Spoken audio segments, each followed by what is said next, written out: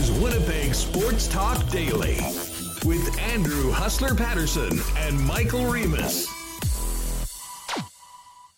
Hey, what's up, everybody? Hope you had a great weekend. Welcome to another week and another edition of Winnipeg Sports Talk Daily. Andrew Hustler Patterson along with Michael Remus, and we have a very busy show, as you would expect, coming out of such a great sports weekend. The Cup final is set. The Bombers are 1-0.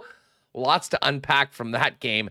And Manitoba's Aaron Cockerill is back in Winnipeg after making his PGA Tour debut and making the cut at the RBC Canadian Open. Aaron Cockerill will join us in a few minutes on the program. We'll discuss the latest Jets news, NHL news with Jeff Hamilton, as well as dive into the Bombers' 1917 win on Friday night. And then a little later on, my guy Dustin Nielson will join us. He, of course, called the Bomber game on Friday night and then went out and called BC's thrashing of the Elks on Saturday night. So we'll get a little taste of week one from the Canadian Football League and more with Dustin Nielson a little bit later on the program. Shout out to everybody that's with us already on YouTube. Great to see you. Hope you had an awesome weekend. And shout out to everybody listening on the podcast. Of course, if you haven't already, hit that red subscribe button for you YouTubers out there. Hit the thumbs up and help us spread the channel. And if you ever have the option for you podcast listeners of jumping onto Spotify or Apple Podcasts and giving us a 5-star rating and a review, we always do appreciate it. Huge thanks to the sponsors that make this show happen each and every day, including Aikens Lake Wilderness Lodge, Wallace & Wallace, Culligan Water, Manitoba Battery, Royal Sports, Breezy Bend, Not Autocorp, Little Brown Jug, Princess Auto, Boston Pizza, the Nick and Nicky DQ Group, Canadian Club Whiskey, Coolbet Canada, and Assiniboia Downs. The live racing is back tonight, and be sure to be with us towards the end of the program where you'll have the option and the opportunity to enter in a fun contest picking the winner of race 6 tonight. We're going to do that over the course of Monday, Tuesday, Wednesday, this week, and next. And our top 5 pickers will be able to bring a guest and join myself and Remus out for a night at the Downs, including that world-famous prime rib buffet. So let's get to it. Let's get Remus in here and fire it up. How was the weekend, my friend? I know you were busy. Yeah, very busy with some family celebrations. So, but I am happy to be back here because we have so much to get to. I've been holding in these Bomber takes since Friday, and we have had like some news on the Trotz Watch and the head coaching situation around the NHL. If you can call it news, like this cryptic Kevin Weeks tweet.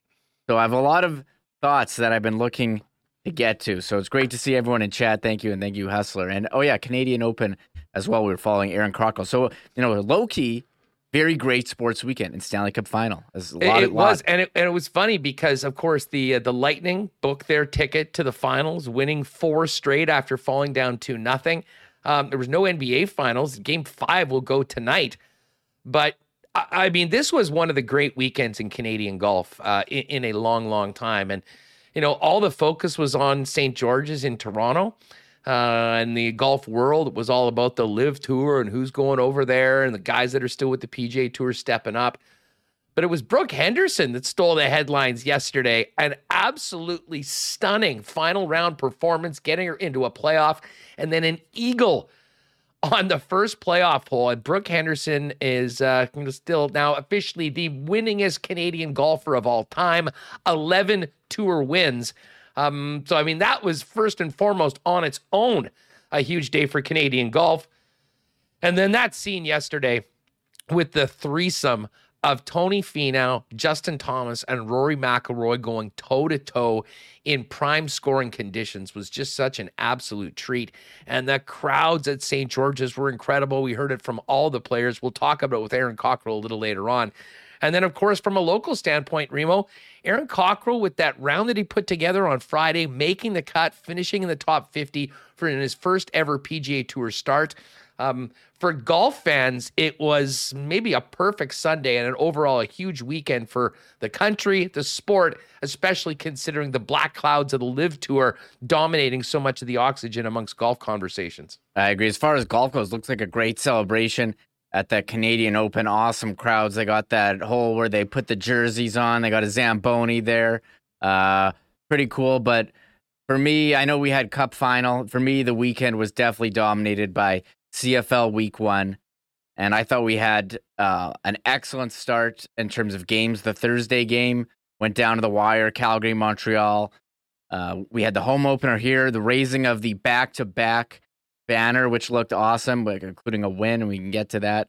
And Saturday's game, Saskatchewan getting off to a win. But I think the big story was in BC getting 30K, rowdy fans, 34,000, and Canadian Nathan Rourke coming in at quarterback and getting it done on his legs and through the air. And it seemed like and we're going to talk to Dusty later, but he was there. It seemed like it was a Grey Cup style atmosphere at BC Place. So I thought it was a great week 1 for CFL. The games were awesome. I love, even if it was a blowout, I stayed and watched for fantasy purposes there in the BC game. Well, listen, it was an absolute shit kicking, a thrashing for the ages. And if anyone was worried or still skeptical about the ability of a Canadian quarterback to get it done in the CFL, wait no longer. Now, listen, maybe the Elks are just all-time bad defensively, and maybe that was a little bit of a part of it. But, I mean, you put up 59 on another team in the Canadian Football League. I believe they tied a record for the most points in the CFL in the first half of a game. Listen, it was a dream start for the BC Lions. Unfortunately, they're on the bye this week. They'll have to really work to maintain that momentum.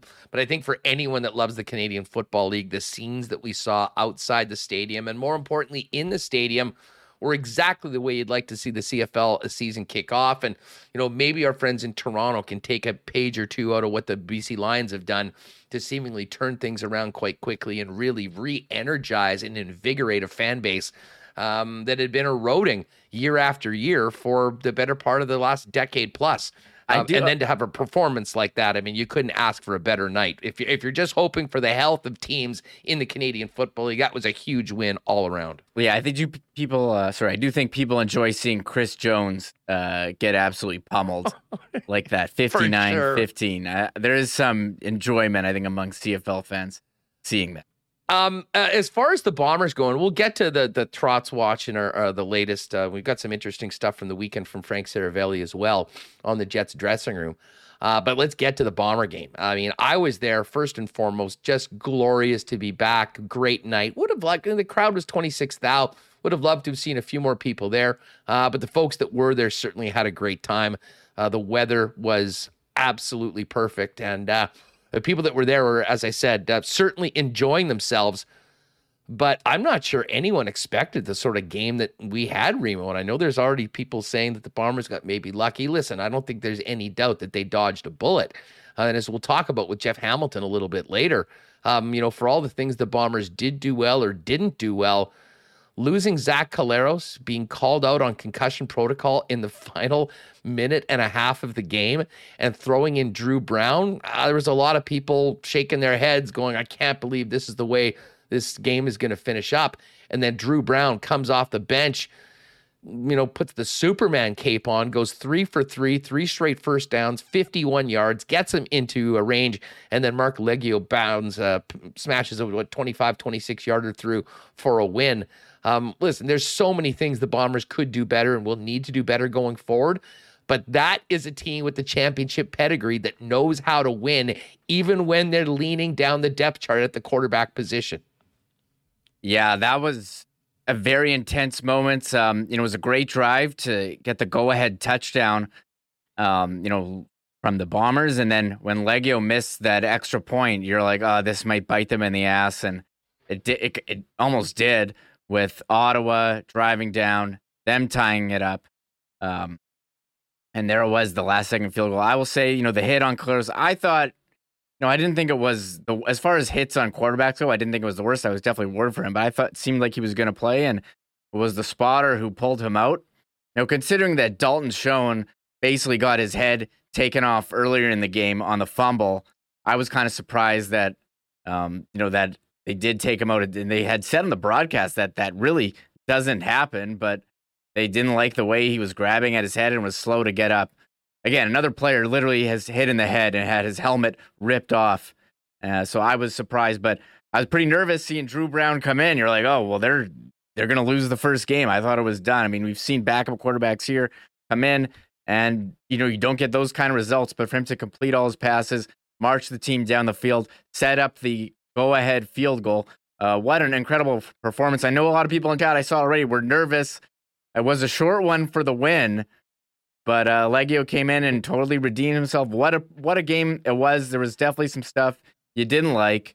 It wasn't a perfect game, but a win's a win, and you're going to take it against the Ottawa team that is clearly much better than they were last year. Quarterback controversy? Week 1 QB controversy? No. I'm joking, of course. Absolutely not. But I will say this. I would have been the first one to say that if what happened, your starting quarterback with the game on the line taken out and having to go to either Prukop or Drew Brown, I, like most people, thought that the Bombers would have been screwed. So for Brown to perform, actually, do we have the clip from Brown? Let me give me a sec here to get you'll get this up because I don't think we were even sure, and it'll be interesting to get Hamilton's take on this later on as to who the guy that would be coming in would be. Last season it was always Sean McGuire, and McGuire was the short yardage guy. And listen, Dakota Prukop was very effective in short yardage and also made a hell of a play on a botched snap on an attempted field goal to run for a first down. And I think we just seen enough of Prukop so far that the thought amongst many people was that he would be the guy going in. But it was Drew Brown. And as I said, he was perfect, 3 for 3, 51 yards, moving the ball and moving the chains, most importantly, getting him into field goal range. And so to have a performance like that, albeit in limited minutes, but at the most important time of the game, there's a lot of things, as I mentioned, that they need to improve. We'll get to the running game, some of what happened in the secondary last night. But an absolute silver lining on top of the 1-0 record was the performance of the guy behind Zach Collaros. Hey, we hope that we won't have to see more situations like that, and Zach will be healthy throughout the year. But knowing that you do have a guy that was able to lead you to a win in crunch time, certainly possible. Certainly very positive for the team. Drew Brown, was the unlikely hero at the end, and he spoke after the game. Here's a little bit of what he had to say after Friday's season opening win.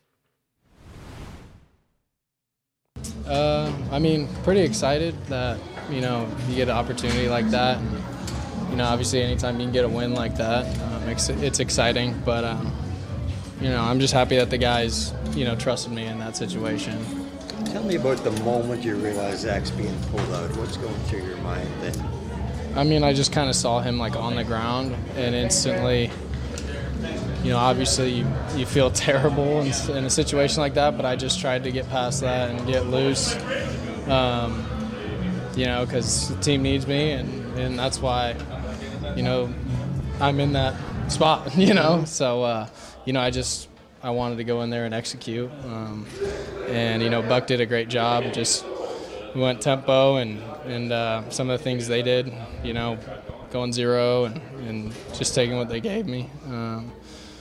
It's something that you prepare for, not your whole life, but this week we knew kind of what they were going to try and do, and you just go out there and take what they give you, as cliche as that sounds. All right, so there is Drew Brown, who was the unlikely hero on Friday night, leading the Bombers to a victory in those final minute and 33 seconds before Mark Leggio kicked the game-winning field goal. A couple of areas of concern, though, Reem, on both sides of the football. Number one, there was lots of questions as to how this Bomber backfield would perform without Andrew Harris being around. Let's just say that it's a work in progress. Brady Oliveira, 10 carries for 17 yards on the ground. Johnny Augustine, 3 carries for 10 yards on the ground. The two quarterbacks, Zach Collaros and Dakota Prukop, both had 10 yards. Dalton Schoen had 3. There wasn't much of a running game, and that especially, I think, was costly in the second and third quarters when the Bombers were not able to put up points, were not able to move the chains. And then on the defensive side of the football, I knew that there might be some growing pains. I didn't think that we'd be talking about Winston Rose being the guy that was getting torched, but that's exactly what happened. And to be honest, it could have even been worse if Jalen Acklin didn't inexplicably drop what would have been about a 90-yard touchdown in the first quarter.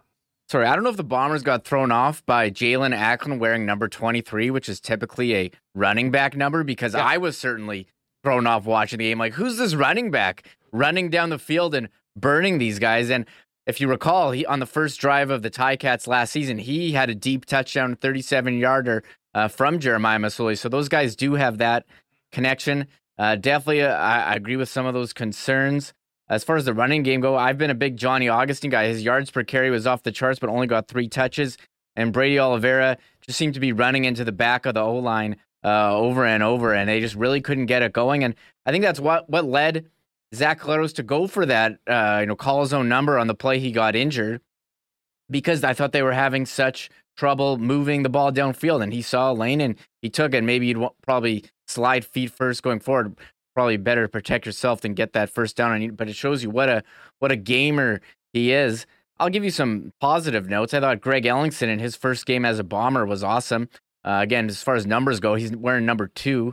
I was a bit thrown off. Took me Shout out Jovan Johnson. Yes, it's a bit of it threw me off there, but he caught 6 balls for 74 yards and a touchdown, the first one of the game. And this Dalton Schoen, who we had heard all about in preseason from Willie Jefferson, from Ed Tate, bombings coming on, talking about Dalton Schoen. And if you took him in fantasy, you were rewarded. He was pretty cheap. He had 5 catches for a very nice 69 yards, but although he did have the 1 fumble. So there was some positive, but definitely some concerns. Look, it's the first game. You're going to take the win. I don't think they're in Grey Cup form yet, but if you had to make the power rankings after week 1, I'm still putting Bombers up top. Yeah. And I'll say this about the running game. I mean, the actual rushing game wasn't there. There was a couple plays that were quite effective throwing. And Zach Collaros did a Patrick Mahomesian push pass to Brady Oliveira that just about made it into the end zone and set up a score early on. So, I mean, listen, for game number 1, there were a lot of things that I know Mike O'Shea will want to improve. But the bottom line is good teams find a way to win. The Winnipeg Blue Bombers did that. Although, Reem, it sets up a fascinating rematch on Friday back in Ottawa between these very same 2 teams. I would imagine the Ottawa Red Blacks are going to be getting ready for that one, really feeling like they left a few on the table. Because when you think about the dropped sure touchdown on the Hail Mary, a dropped interception that should have happened, and maybe most incredibly, the inexplicable time management gaffe at the end of the first half when the Red Blacks got a first down and left themselves no time with timeouts to kick a field goal. There certainly had to be a lot of regret on the other side, because that was a very winnable game for a team that didn't win very much last season. Yeah, I couldn't agree with you more. That's why we're saying the Bombers were, I don't know, lucky. Sometimes you got to be good to be lucky. But the Red Blacks left points on the table for sure at the end of the first half. The dropped long ball, drop pick. So it could have been different, but I think if you're a fan of Ottawa, you got to be pumped the way the teams look. They were miserable last year. They were terrible. They didn't have a quarterback. And I think Hamilton's probably, or after week 1, maybe regretting going with Dane Evans over Masoli. Didn't go too well for Hamilton. I mean, Dane Evans had 2 interceptions, got pulled for Matt Schultz at the end of the game. And there's Masoli coming in for Ottawa. I mean, they look good with Acklin and Darvin Adams, a bit of a revenge game from him. Darvin was ready to go on Friday. I mean, and he was catching everything in around him. And I wasn't surprised at all that Darvin was going to try and have a big game against his former team. Yeah, I agree. So look, it's week 1. You get the win, move on. I am looking forward to the rematch. I'm curious what the line is going to be. I think it's going to be a lot closer. Didn't it start off at like 13? It was 9.5, and it fell to 6.5 by game time. And really, that action, that movement was all kind of on game day. I mean, we were getting ready to do the lock shop late Friday night or late Thursday night, and it was still 9.5 by the time we did the program. It was literally changing, and then it was 6.5 by the time we got on the air at 1. One other interesting bit, and Leslie Mitchnut mentions this. Shout out to Derek Taylor, who, of course, did his first game as voice of the Bombers, first regular season game over on 680 CJOB. DT had mentioned, and we had him on last week, and he does some really innovative work when it comes to breaking down film, situational plays. And one of the things that he came up with was, over the last 5 years, there's no one in the Canadian Football League that's drawn more PI flags than Greg Ellingson. And he brought that up before the game to Greg Ellingson. And sure enough, early on in the game, there he was drawing a nice long PI flag. And he mentioned after the game to Derek that he thought of him when he got that play. Overall, though, great debut for DT and a great debut for Greg Ellingson. And you mentioned, Remo, it seemed like some of that chemistry that he had years back with Zach Collaros was there right out of the gate in game number 1. Yeah, he looked pretty good. I was wondering who the Bombers receiving, how it was going to shake out. I didn't see Dalton Schoen being tied for attempts with 6. Him and Rashid Bailey. Man, I think I said at the show, Rashid Bailey over 40 yards. He had 37. So whoever's setting those lines at Coolbet knows what they're doing, and Nick Dembski contributing as well. So there's definitely room for improvement. I think the spread will be a lot closer though this Friday in Ottawa. Yeah, I wouldn't be surprised if it's 2-3 for the Bombers. For the Bombers, I think the Bombers yeah. will still be the favorites. But at the same time, I mean, Ottawa looked really good. Jeremiah Masoli was an absolute stud, and they probably should have won that football game. But good teams find a way to win. That's exactly what the Winnipeg Blue Bombers did. By the way, I see Kabilis mentioning the Mega Powers United at the game. Hassan Kabilis, that is. I did get a chance to see Jeff, excuse me. Got a chance to see Greg from Royal. Big thanks to Trevor Knott and the Knott Auto Corp gang for their great hospitality, and a ton of Winnipeg Sports Talk listeners. So I won't go through all the names, but it's great to see everyone. Thanks for saying hi. And we'll be doing that again all season long over at Investors Group Field. We'll talk more about the Bombers' performance and the Winnipeg Jets with Jeff Hamilton coming up a little bit later on. We are going to have Aaron Cockerill, Manitoba's own, join us in 10 or so after his debut at the RBC Canadian Open. And Remo, we do have a Stanley Cup final, and we've got some news in and around the league. Listen, before we get to the Frank Saravelli clip, speaking in and around the Winnipeg Jets, as well as the coaching, the Lightning do it again. I am so fired up for this final, and I know you had been saying this before, Tampa, Dallas, Tampa, Montreal, those were sort of, all right, let's move on to the draft. Not this year. This really is the heavyweight tilt that I think everyone has wanted to see. And what can you say about the Lightning? I mean, they've now won 12 straight series, which is right up there with the greatest runs in NHL playoff history. Or I guess that's 11 now, excuse me. They're going to try to make it 12 against the Colorado Avalanche. And then you have the challengers moving into the Lightning zone, and that is the Stanley Cup final to see whether they can finally get over the hump after some recent disappointments. I haven't been as fired up for a Stanley Cup final in a long, long time than what we've got coming up beginning on Wednesday. I agree with you. Colorado, the big favorite coming into the season, and Tampa, the defending 2-time Cup champions. Tampa in the last year, I was like, I'm sick of Tampa. I don't want to see them. And maybe it was because it wasn't a competitive series, or Montreal, or I was angry that the Jets got hosed by a Department of Player Safety. But but I know I was sick of them. This year, I'm like, man, Tampa, we're watching history. This hasn't been done in a long time. This team is so good, so incredible. You have elite players all over. We've talked about Colorado's depth. Makar being compared to Bobby Orr, Nathan McKinnon, former number 1 overall draft pick, Ranton and Landeskog. So many great players in Colorado. Tampa, great players as well. Kucherov, Point, Stamkos, Hedman. The biggest difference is going to be goaltending. Pretty clearly, Vasilevsky's established himself one of the best in the league. Could be the best ever if you're the goalie for 3-time Cup champions. Absolutely incredible. So I think that's going to be one other thing too. I mean, we're going to have either Tampa winning 3 times in a row, or Corey Perry being on the losing team 3 times in a row. He was on Dallas. Maybe that's lost. a reason to pull for the Avs. Yeah, is that pulling you over to the Avs side? Great. I think it's going to be great series, great hockey. So I am fired up for this, and I think that's part of the reason why the playoffs have been so good this year. So many elite players all over in the teams that have been, McDavid, McKinnon, and Tampa guys. So this is going to be awesome.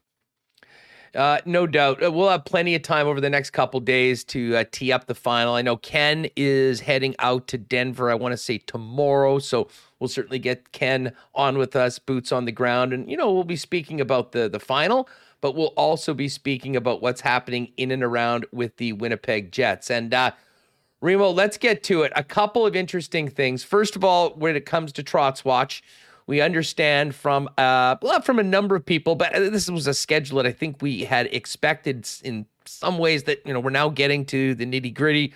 Meetings have been had, decisions are going to need to be made.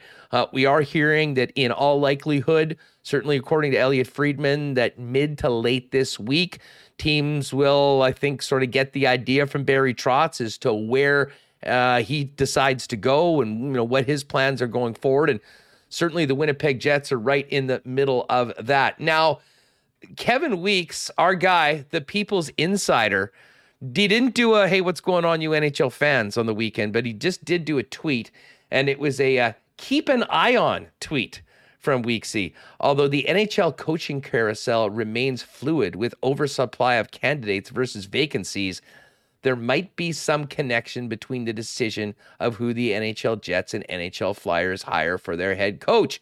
It had been rumored that the Flyers were sort of thinking Barry Trotz or John Tortorella. Maybe if Barry Trotz takes himself out of the Flyers mix and takes the Jets job, Torts is the guy that'll be on the bench in Philly. Certainly all of this is speculation right now, Remo, but everything that we're hearing would indicate that maybe some clarity on the Trotz situation in particular, how that relates to the Winnipeg Jets, might be available potentially as soon as puck drop on Wednesday night for game number 1.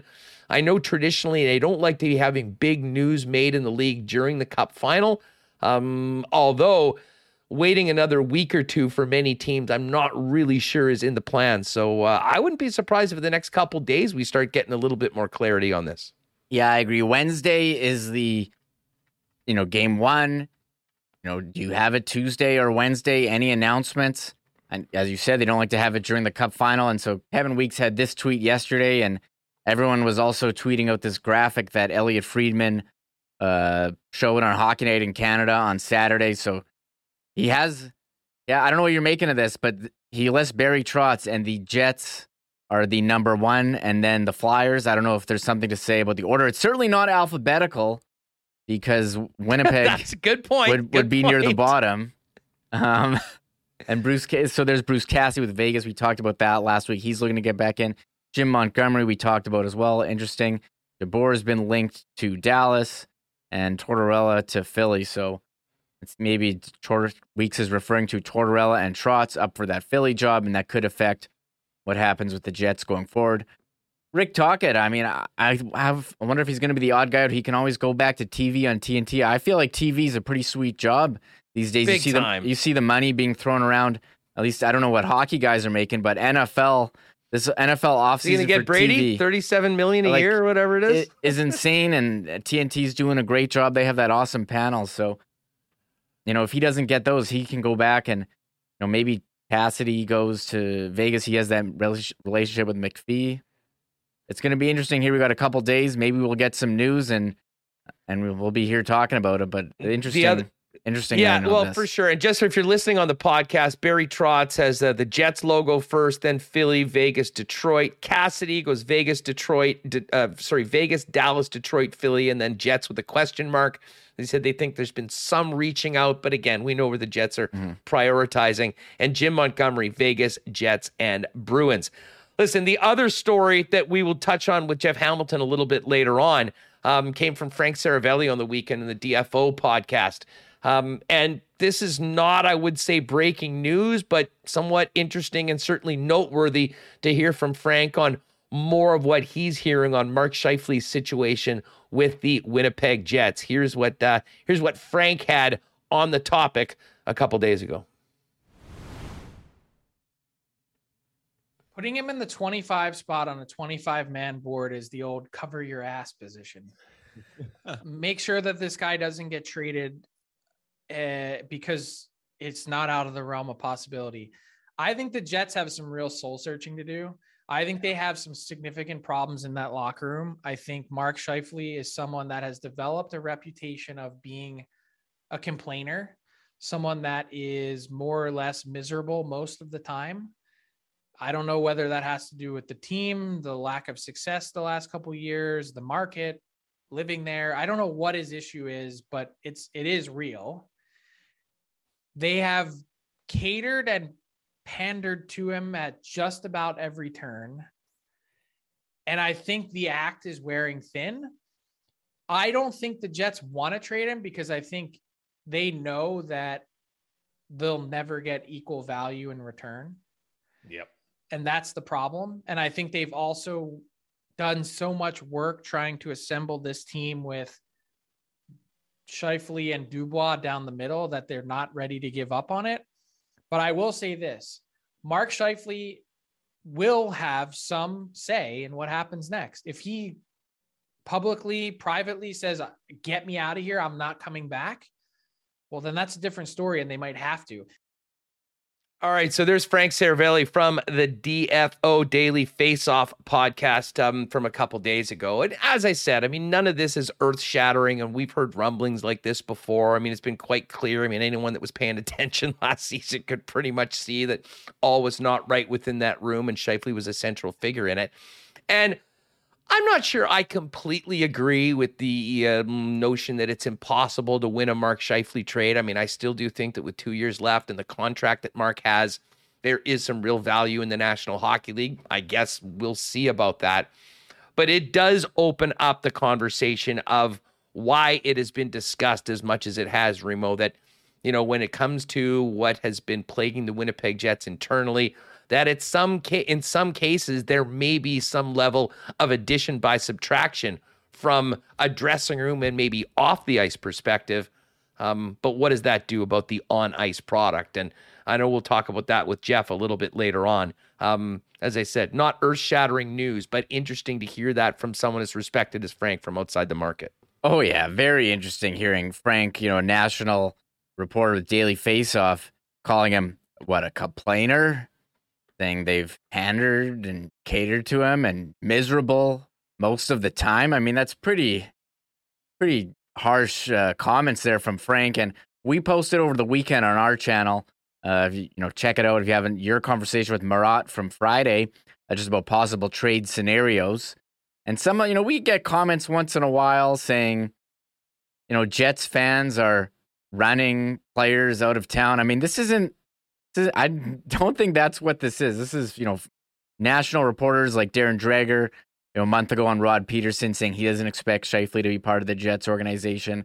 And as well, Frank, national reporter. I don't think this is a fan-driven thing, but we had the James Patrick clip a while ago. It's seemingly this is becoming an open secret among everyone about the Jets dressing room. And, you hope they can fix it. But however, you do have, Dubois as an RFA. I think that negotiation this summer is going to be absolutely huge and probably could affect what happens, as Mark Scheifele's status with the Winnipeg Jets. So, or vice versa. And this is the thing. I know people want to talk, the fans are turning on or whatnot. Like, who cares about the fans? I mean, obviously we do as being them. And, you want to have a good feeling about your team going forward, but it will be about performance. But it's quite clear that what happened with the team internally last year did not help them on the ice at all. And I've been saying since last year, they got to figure that out first and foremost. I mean, to expect guys to come back in and have completely different results if you got the same problems that have been around the club, I'm not sure that it happens. So that's why we've talked about a key change in the leadership group, with some potentially players that, before, like Mark Scheifele, that were thought to be untouchable, potentially on the move. I also wonder, if that was the environment, and we know that Scheifele and Wheeler have been the dominant personalities and players in the club. They got the keys from Paul Maurice. It was their room. Do guys want to come back and be a part of that again? I'm not sure. We can talk about Winnipeg, the city. I don't think it has anything to do with that. I think it has a lot to do with the vibe around this hockey team, which was miserable. I mean, for the better part of certainly the second half of the season. And as I've mentioned a number of times on this show, I mean, we were seeing evidence of this dating all the way back to the second half of the 2019 season. So it was interesting. We thought we'd play that for you. A little bit of an update on that, but I mean, certainly I don't think any big decisions will be made until the biggest decision is made, and that, of course, is who will be the next head coach of the Winnipeg Jets. Jeff Hamilton for the Winnipeg Free Press is going to join us in 20 minutes or so, and we will break all of that down with Hammer, as well as his thoughts covering the Bombers' first win of the season. We're going to talk a little golf. What a weekend it was for Aaron Cockerill. Stony Mountain native, back here at home in Winnipeg this morning. He's going to be jumping on the program. Before we do that, big thanks to our friends at Aikens Lake Wilderness Lodge. We've been following them on Twitter and Instagram, seeing all the monster fish that their guests are pulling out. And the funny thing is as great as it is to pull out those big fish, maybe even better is the time you're spending off the water at Big Molly's at the Aikens Lake Camp with the amazing people that run Aikens Lake Wilderness Lodge. Talk to our good friend Pitt Turan at Aikens Lake on Twitter or find them online at aikenslake.com about how you can book a once-in-a-lifetime fly-in fishing trip right here in Manitoba where you can be on the water in a couple of hours from the city of Winnipeg online at aikenslake.com. Wallace & Wallace is everywhere, as you've seen. They're Winnipeg's fencing and overhead door specialist. All over the city, you'll see their fences and trucks as they've been serving residential and commercial customers for over 75 years.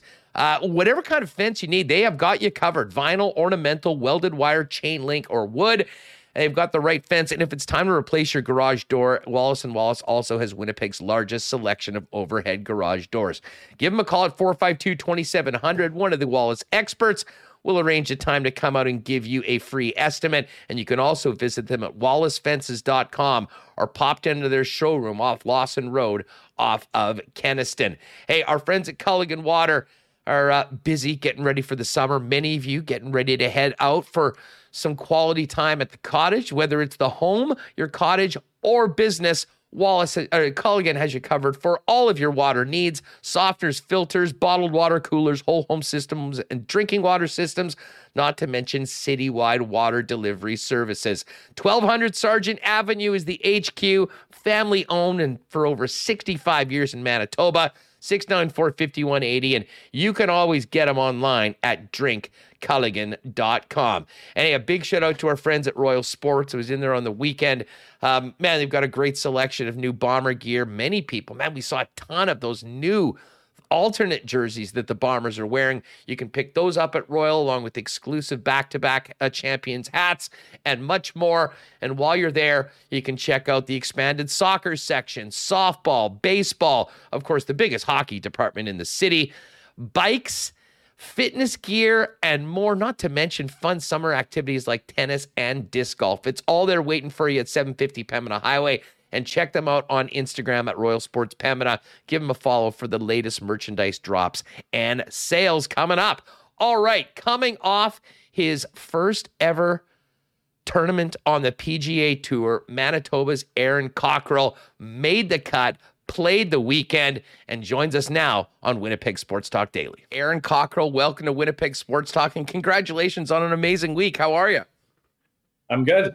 Thanks for having me on. It's good to be home and nice to have an off week here in Winnipeg. No doubt about it. You know, we were just talking off air. I mean, considering the travel that you've had, and we'll get to, what life is like on the European tour. Yesterday must have been a breeze coming home after playing in Toronto. Yeah, easiest travel day I'll have all year. 2-hour flight home beats the long ones from Europe. So that was nice. All last week, we and so many people involved in the Manitoba golf community were fired up to see you get your opportunity to play on the PGA Tour, make your tour debut. And obviously, we were on pins and needles through Friday's action, and you had just a great round. I mean, we're in the top 25 heading into Saturday. Tell us about the first couple days, teeing it off for the first day, and how it went for you to make the cut, finish top 50, and have such a great result. Yeah, I was definitely nervous the first day. Just before the round, I didn't tee off until like 2:00 the first day, so it's just a lot of time to kill in the morning. And first PGA Tour event, and I got there, and there was really big crowds. Like I was asking some of the boys, and they said that was more than what they usually have. Like even some of the big guys said it felt kind of like a major. So we get decent crowds in the European Tour, but not quite like that, and especially being a national open as well, it was a big stage. And I kind of had a strange round the first day, but played really solid the second day, and was able to play the weekend, and didn't have my best stuff on the weekend, but it was a good experience. You as a young guy here, I mean, it seems, I can imagine growing up in Stony Mountain and playing at Toulon and kicking around here in Southern Manitoba, the PGA Tour seems so far away when you were starting at it. You've had a really interesting path, and we'll talk about it going overseas, but what was it like hitting that first tee shot and really just being around there for the days leading up to, holy smokes, I'm playing with Rory McIlroy, Justin Thomas, and the best players in the world? Yeah, growing up in Stony Mountain and playing at the Toulon Golf and Country Club, the PGA Tour could not have seemed further away. So to play in an event was really cool. I mean, growing up the way I did, that wasn't really in the cards. So to have that start and play decent and have my name up there through a couple days, and it was a great week. We'll get back to the weekend and obviously what's happening now with your pro career, but tell us a bit about starting off. I mean, I know you were a kid that played a whole bunch of different sports. At one point, did you get the golf, you get hooked by golf? And at what point did it seem realistic that you might be able to do this more than, for fun with your buddies at Toulon? Yeah, I mean, growing up, like most other kids probably around here, hockey in the winters, and then I was baseball and golf in the summers. And I played my first tournament when I was 15, and I won, and I just kind of got the bug from that. And yeah, going forward, I mean, sorry, what was the last part of your question there? Well, I mean, you got hooked into golf, but I mean, at what point did it sort of feel like, okay, I'm good. Maybe I've got some potential to do more than, kicking around the tracks here in Manitoba and not really, try and make a go of it. That took a while. I'm still figuring that out, that I can get some belief in myself now that if I play well, I can play with these guys. And it took me a while to figure that out. When I was graduating university, I didn't know what I was going to do. And my coach was the one who kind of pushed me to turn pro and said that he had seen guys play before and thought I was good enough to give it a go. So honestly, if it probably wasn't for him, I'd be working a desk job somewhere. So I never would have seen this as my career path graduating from university, but I'm so glad that I've gone this way and that this has happened. It's been an unbelievable life experience, and the last few years have been really, really fun. Well, in the world of pro golf, I mean, there's a whole bunch of different paths. I mean, many people go Canadian Tour and Corn Ferry Tour. I mean, most of the North American players do that.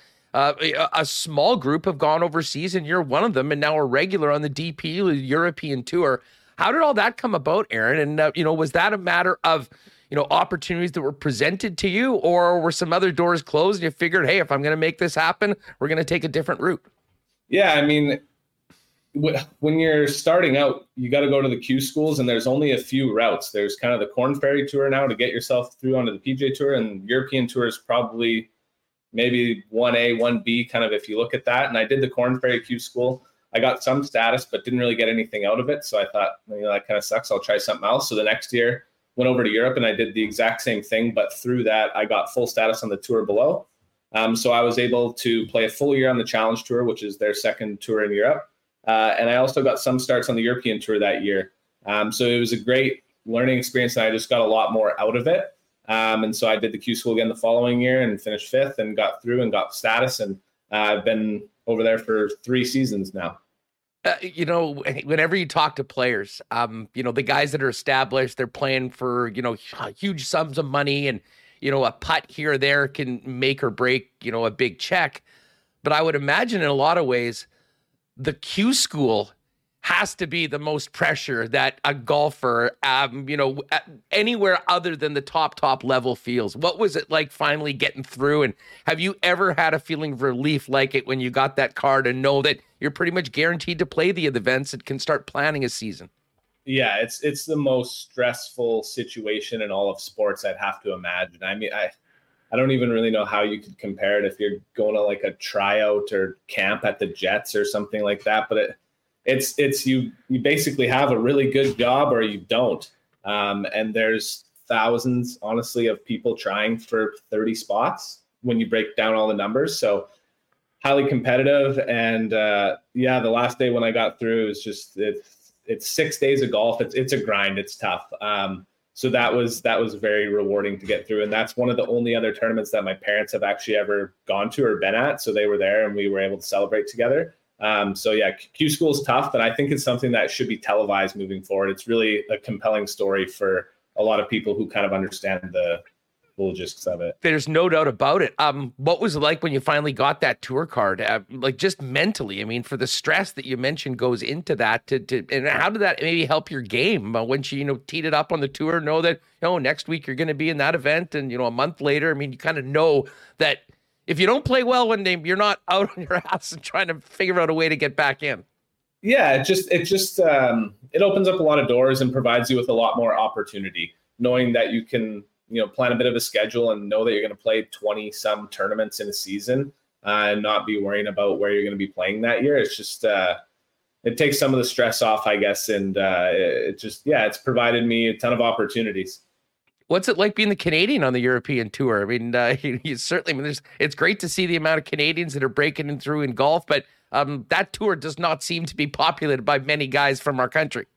There's a lot of guys who have tried recently in the last few years, but nobody's gotten through. So hopefully somebody can do it so I can have a running partner out there. But it's fun. I mean, I get, the stereotypical Canadian jokes thrown at me every now and then, but I've got some good buddies over there now. And there's honestly not a ton of Americans either. There's maybe 10 guys or so. So you kind of run with the people who all speak English, depending on what crew or country, they're from. But yeah, it's fun. And I do get a decent amount of Canadian support for Canadians who are living abroad. Whenever we're in a certain country, people yell, "Oh, Canada," or "Go Winnipeg," or whatever. So it's fun. How was there one particular breakthrough on the big tour overseas that you sort of really felt that you belonged? I mean, you've had some great results so far. You've been very close to getting into the winner's circle. I mean, at one point did you realize, okay, yeah, I do belong here and I can go head to head with these guys? Yeah, like my first couple of years, I had a lot of good rounds 1, rounds 2, rounds 3, and maybe not able to put all 4 together. And then it was maybe the end of last year, I finished 4th in South Africa. I was in the final group on Saturday and the second last group on Sunday, and the cameras were out, and I felt a little bit more comfortable in that situation. And then earlier this year in Kenya, I had a good weekend to move up on the weekend and finish 2nd. And then I was in that same position. I had a chance a few weeks later to win in Spain. And it's just kind of been a gradual build. And every time you're in a new situation, you're going to learn from it and hopefully be better prepared the next time it comes around. Aaron Cockerill's with us, back at home here in the Peg for a week and then back out to the DP European Tour. I have to ask you, the biggest story in golf, one of the biggest stories in sports has been about this Live Tour. And here it's about some of the top players that are leaving. I imagine, though, it has been a huge, huge topic amongst the European Tour in that, with it being there overseas, the event there in London, this has been, and some people see it as a threat to the DP Tour. I mean, what's it been like, the scuttlebutt? What are you hearing in the clubhouse? What are the players saying in and around, other than going, are they really paying that much money for these tournaments? You're putting me on the spot here. It seems like it's all guys are talking about now. And the money is huge. It's obviously appealing to a lot of guys. And I think a lot of guys are going to maybe start moving over. And we honestly haven't really heard anything from Keith from our side. I've heard rumblings. It could go either way. And we have a tournament next week in Munich that I think maybe 8 guys who played in the Live event in London are signed up to play in Munich, and they're still on the entry list, whereas the PGA Tour has banned them. And I know there's a strategic alliance between the DP World Tour and the PGA Tour, so you'd have to think that they would take the same stance, but I don't know.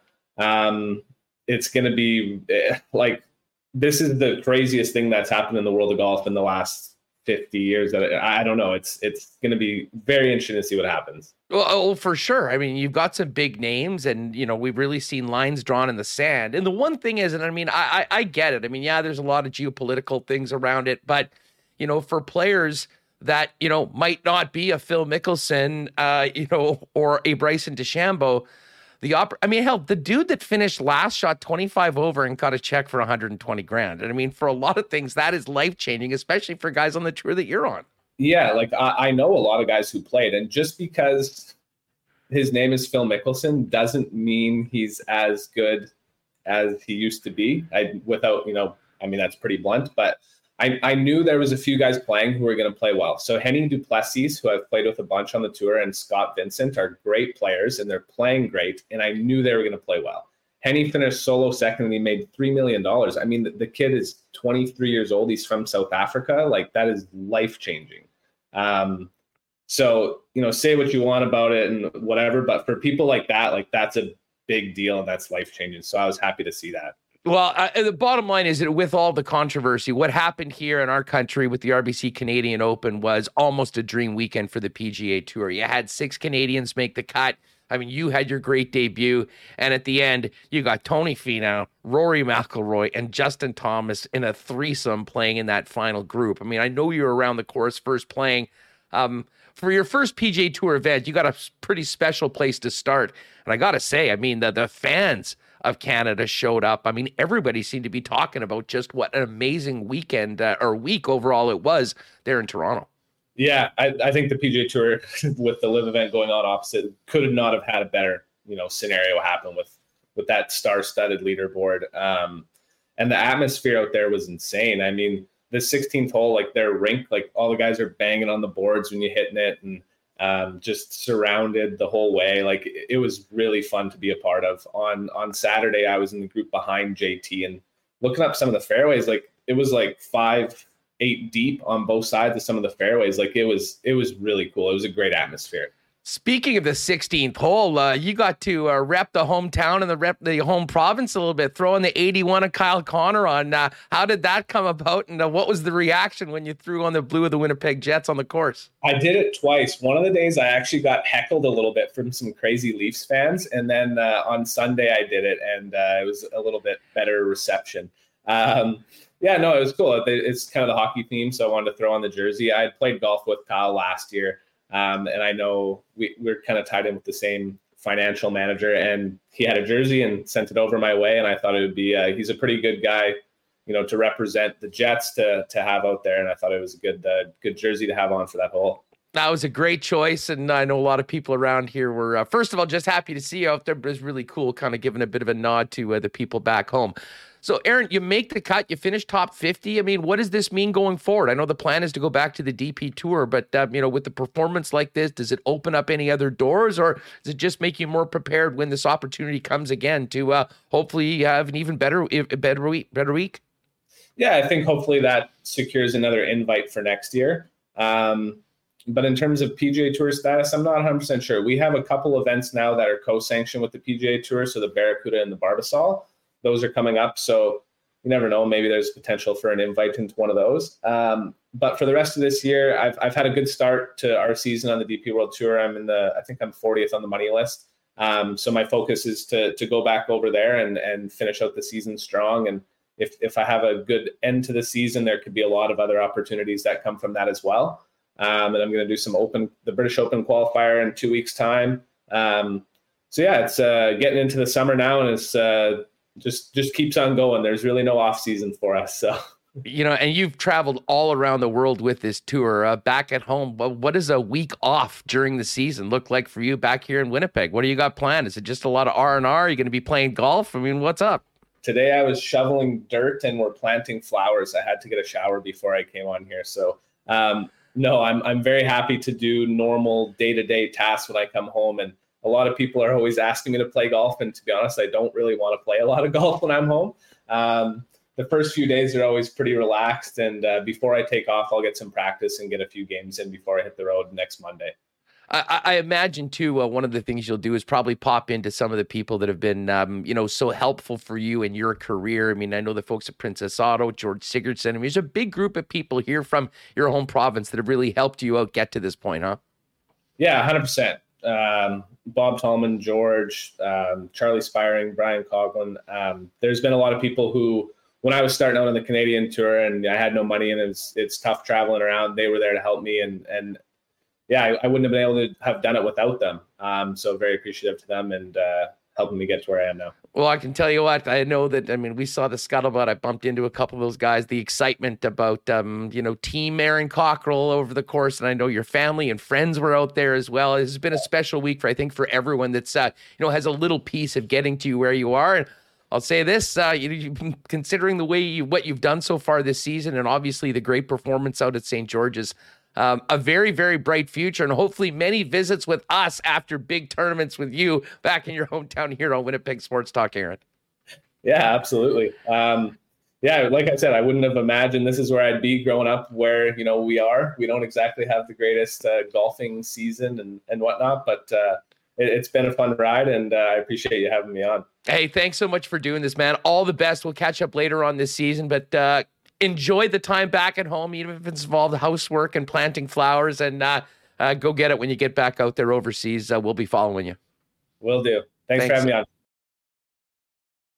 on. Great chat with Aaron Cockerill. Hopefully he has a very fun, relaxing week back here in Winnipeg before heading back overseas to continue the DP World Tour. Irish and Scottish Opens coming up, and then, of course, the British Open, which he is still trying to qualify for. As I mentioned right off the top of the show, huge week for golf here in Canada. Brooke Henderson wins her 11th LPGA title. Rory McIlroy, in a thrilling final round, wins the RBC Canadian Open. And, of course, Aaron Cockerill from Stony Mountain, Manitoba, making his PGA Tour debut, making the cut and finishing in the top 50. All of our golf reports all year long brought to you by our friends at Breezy Bend. Find out more on making Breezy your long-term golfing home for you and your family at breezybend.ca, or by giving our pal Corey Johnson a call over at the course. Hey, many of you probably got a little bit of work done on the weekend, but you know you'd like to save the weekends to make the most of. Well, Manitoba Battery has got you covered. Whatever you're working on, whether it's a hot rod, whether you got a golf cart, a boat, Sea-Doo, and more, whatever you need a battery for, Manitoba Battery's got you covered. You'll be shopping local, and most importantly for you Winnipeggers, you're going to save time and save money over the big box stores. Manitoba Battery has everything you need, consistently priced lower than Costco and Canadian Tire, and now they've got extended spring and summer hours during the week up until 8 p.m. to make it as easy as possible for you to get down there to 1026 Logan Avenue and get everything you need. You can give them a call at 783-8787. Speak to one of the battery experts there to get your order ready to pick up quick and easy. And you could also check them out online for everything they've got for you over at manitobabattery.com. As I mentioned, a big cheers to our good friend Trevor Knott, of course, Knott Auto Corp, great supporters of the Bombers. Got a chance to take in the game with Trev and some of the Knott team.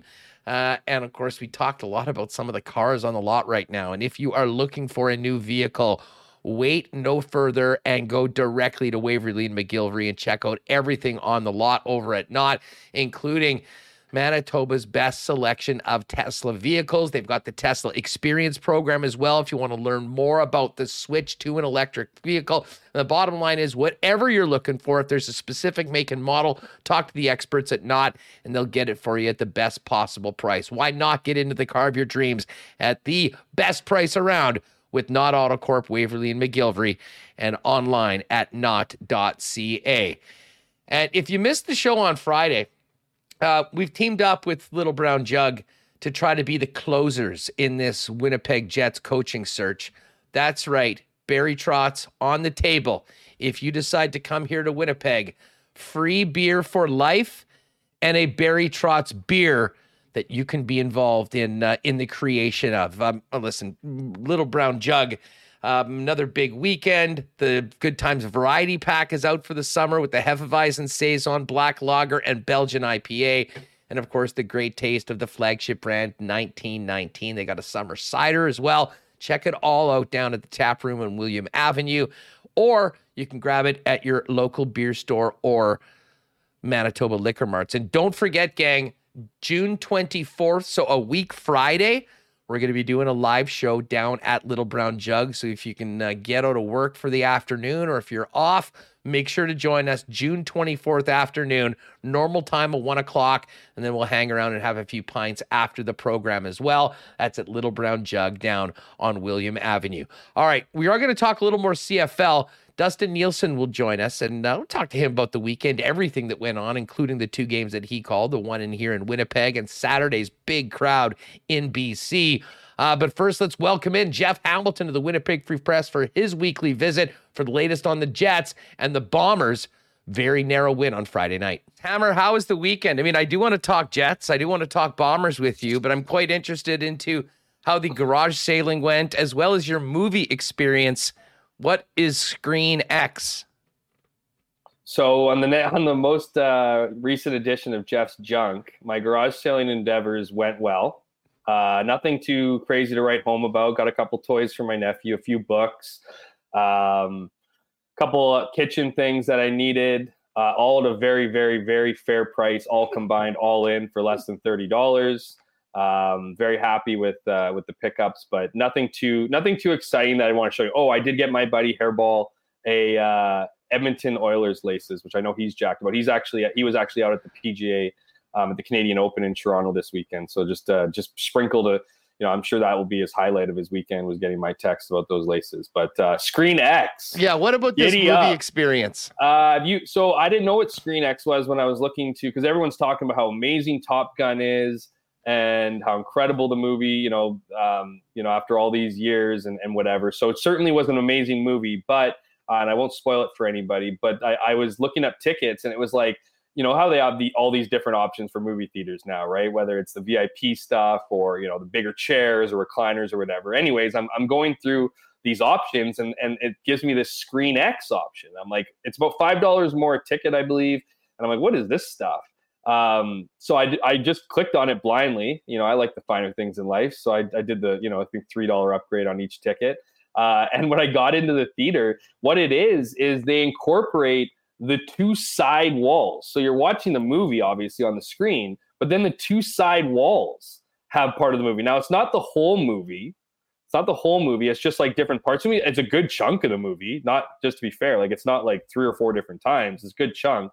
But it's crazy. And they give you like this, what I thought was cool is they give you this like, kind of like they promote Screen X before we actually got to the movie. So like they put this thing on, and I was with the person I was with beside me. I was like, my heart was racing about how intense it was. And I certainly recommend Screen X. I don't know if I'll go back to a single screen experience again, Huss. There you are, some inside movies on Winnipeg Sports Talk, and we certainly needed a guest to do that, because I don't know when the last time I was even in a theater. All that being said, I do want to get to the Bombers' big win in Week 1 with you, Jeff, but let's start off with our favorite topic here on Winnipeg Sports Talk, the Winnipeg Jets head coaching search, Trotz Watch. Some interesting reports coming out over the course of the weekend. The People's Insider, Kevin Week, saying it sounds like it's Trotz and John Tortorella in Philly, and the Winnipeg and Philly jobs might be linked. And then Elliot Friedman earlier today saying he does think that there could be some sort of movement or clarity later on this week. What's coming across your desk right now when it comes to Trotz Watch and the Jets coaching search? Yeah, well, not to piggyback, but to piggyback, kind of the same thing. I mean, we said last week. I mean, the reality is it's not. You can look at this deadline this week, whether it's midweek, late week. I'm hearing as early as tomorrow or Wednesday. Again, that's Elliot Friedman's report, but it goes with what we said last week. I mean, it has to happen sooner than later. And if it's not Barry Trotz making his decision, it's the teams having to make their decision, right? I mean, we know that the Winnipeg Jets have Barry Trotz at the top of their list. I can say that there's a bit of dialogue within the organization about Barry Trotz. I know there's a bit of a growing narrative here that Trotz maybe isn't what every team wants or needs, or that a player has. And I don't know if this is a building narrative for the teams that don't get Barry Trotz, that they can kind of justify, their loss. Obviously for Winnipeg, it will hurt. He's at the top of their list. If you were to take, NFL fantasy picks and create positions into tiers, if you took the tiers of coaching, particularly when it comes to Winnipeg, you'd have Barry Trotz in the number 1 tier, and then the rest would be in the, the various tiers below. So they want him. That he, that he would create all those or answers to a lot of the questions and some of the issues that this team has, including this team needs to win this hire. So a Barry Trotz would be a massive win. It would rejuvenate the fan base and all that stuff. I find the Philadelphia report interesting. I guess they would be linked, right? Because if Tortorella gets it, then Trotz doesn't, and vice versa. So and I think Philly's an interesting one here, because I had heard early on in the negotiations that Philly wasn't really at the top of Trotz's list. They're obviously a bit of a mess there. They don't believe they're in a big as mess as their record would suggest with how they're spending money, and they did go through a lot of injuries and stuff like that. But I could totally see Philadelphia upping their offer. I could see them being like, we need to turn this around. We have a rabid fan base. We all know how crazy Philadelphia fans are. So you either bring in a guy like John Tortorella, or you really do appease a guy like Barry Trotz, and maybe you give him some opportunity to grow in management. We all know that's what Barry Trotz wants, not necessarily right now, but eventually. And, as I talked about before, the Jets felt that they were in a position where they could offer him, quote unquote, a long-term solution, whereas all these other teams, some of which are certainly more high profile than the Winnipeg Jets, want him now to fix their issues today. And no one wants, and I also think it has to do with the organization, right? I mean, not a lot of teams, GMs will want to be hiring their replacement in Barry Trotz. And maybe they don't have that corporate ladder climb like a guy like Kevin Cheveldayoff may have with Winnipeg, right? If you can bring Barry Trotz into a management role, assuming the Jets are still doing well under his tutelage as a head coach, then you could probably make the excuse to move Kevin Cheveldayoff into a higher role. Obviously, that would be harder to do if the Jets weren't as good. Anyways, a little bit off topic here, but the reality is Barry Trotz needs to make his decision sooner than later, and he's had enough time to mull over his options. I don't think there's going to be many more teams here that are firing their head coaches and offering him a spot. I don't see the two Stanley, the four finalists here necessarily moving on from their coaches. So I think if you're Barry Trotz, you kind of need to make a decision. Again, people will say he needs, he can take his time, and he certainly has had time. But whether you're the Winnipeg Jets, whether you're the Vegas Golden Knights, whether you're the Detroit Red Wings, or whether you're the Philadelphia Flyers, all teams that have been reported to have interest in Barry Trotz, you need to figure it out now. Where it becomes interesting with the Jets, and we talked about this last week, Huss, is that they have a mess. You know what I mean? Like, they have a mess beginning in the locker room, to their, to personnel, to their structure. To not have, they need to make that move sooner than later, so then they can start answering all the other questions. And that's nothing to say of the draft that's coming up next month. So as far as I'm told, I mean, if I could add anything, I know there's pressure from inside True North to move on from Barry Trotz if they don't get an answer sooner than later. But I have a hard time thinking the guy at the top is thinking anything different so long as Barry Trotz hasn't put pen to paper anywhere else. Well, and this may be a waste of time for a question, because I'm pretty sure we may have helped close the deal on Friday with the offer of free beer for life from Little Brown Jug and Barry Trotz's own beer if he does decide to come here to Winnipeg. But if that is not the case, where do you think the Jets turn? I mean, we've talked about a lot of different names. We've heard a number of different names being linked to Winnipeg. If Barry Trotz is out of the mix, and I certainly hope that's not the case, where do you think they start from Barry? Like, where does that second tier, to use your fantasy analogy, start? Well, we know they've talked to Rick Tocchet. We know they're interested in a guy like Scott Arniel. Would either of those guys, quote unquote, would that be a win for this team? Possibly. I think a lot of fans would enjoy a Rick Tocchet on the bench, or I don't think Claude Julien's in the mix here. I know he had an opportunity with, coaching Pierre-Luc Dubois and Adam Lowry in the World Championship, but I just don't think Winnipeg's, his ideal destination. Kirk Muller, I'm being told, who I know the Jets were, at least interested in to help out with their center situation. I'm hearing he's now being pressed by Calgary and might be the coach in waiting under Daryl Sutter for what he's done. I mean, they're acknowledging that he's done a lot of special things. I don't think that Kirk Muller has any hurt feelings from not getting the job with Winnipeg, years ago, but he's just a guy that I think, certainly a guy that I had at the top of my list is someone who could help out this team, something a lot of scouts around the league really love, those people who are in the know. I don't think Derek Lalonde is going to be a guy that the Jets, are going to be able to go after. I honestly think it's almost kind of feeling like Trotz or bust. Sorry, I shouldn't classify it as Trotz or bust. I can see this team going to some of the usual suspects. I can see this team, if they don't get a Barry Trotz, I could completely see True North hiring like a Pascal Vincent and then having more say than they would over a Barry Trotz or maybe a higher profile name on deciding who the assistant coaches are. So I think that's might be True North's silver lining in not getting Barry Trotz is, hiring a guy who they know and they respect in Pascal Vincent or someone of the like, and then having kind of the pieces around him filling it out in the way that they see fit. But I mean, again, I think Barry Trotz is the guy that they're going after. I think they're the ones holding their breath. But what about Montgomery? What about Montgomery? I found it interesting. Right. Yeah, I mean, he's a guy that certainly has, coached in the National Hockey League, and actually he was doing quite a good job before off-ice things sort of took him away. I mean, I don't know how much to make out of spending 1 year here with the Moose in the late 90s, but certainly, at least it would open the doors. You'd have that relationship. I mean, do you think that he would be another guy that would be in that mix, in that tier just below Barry?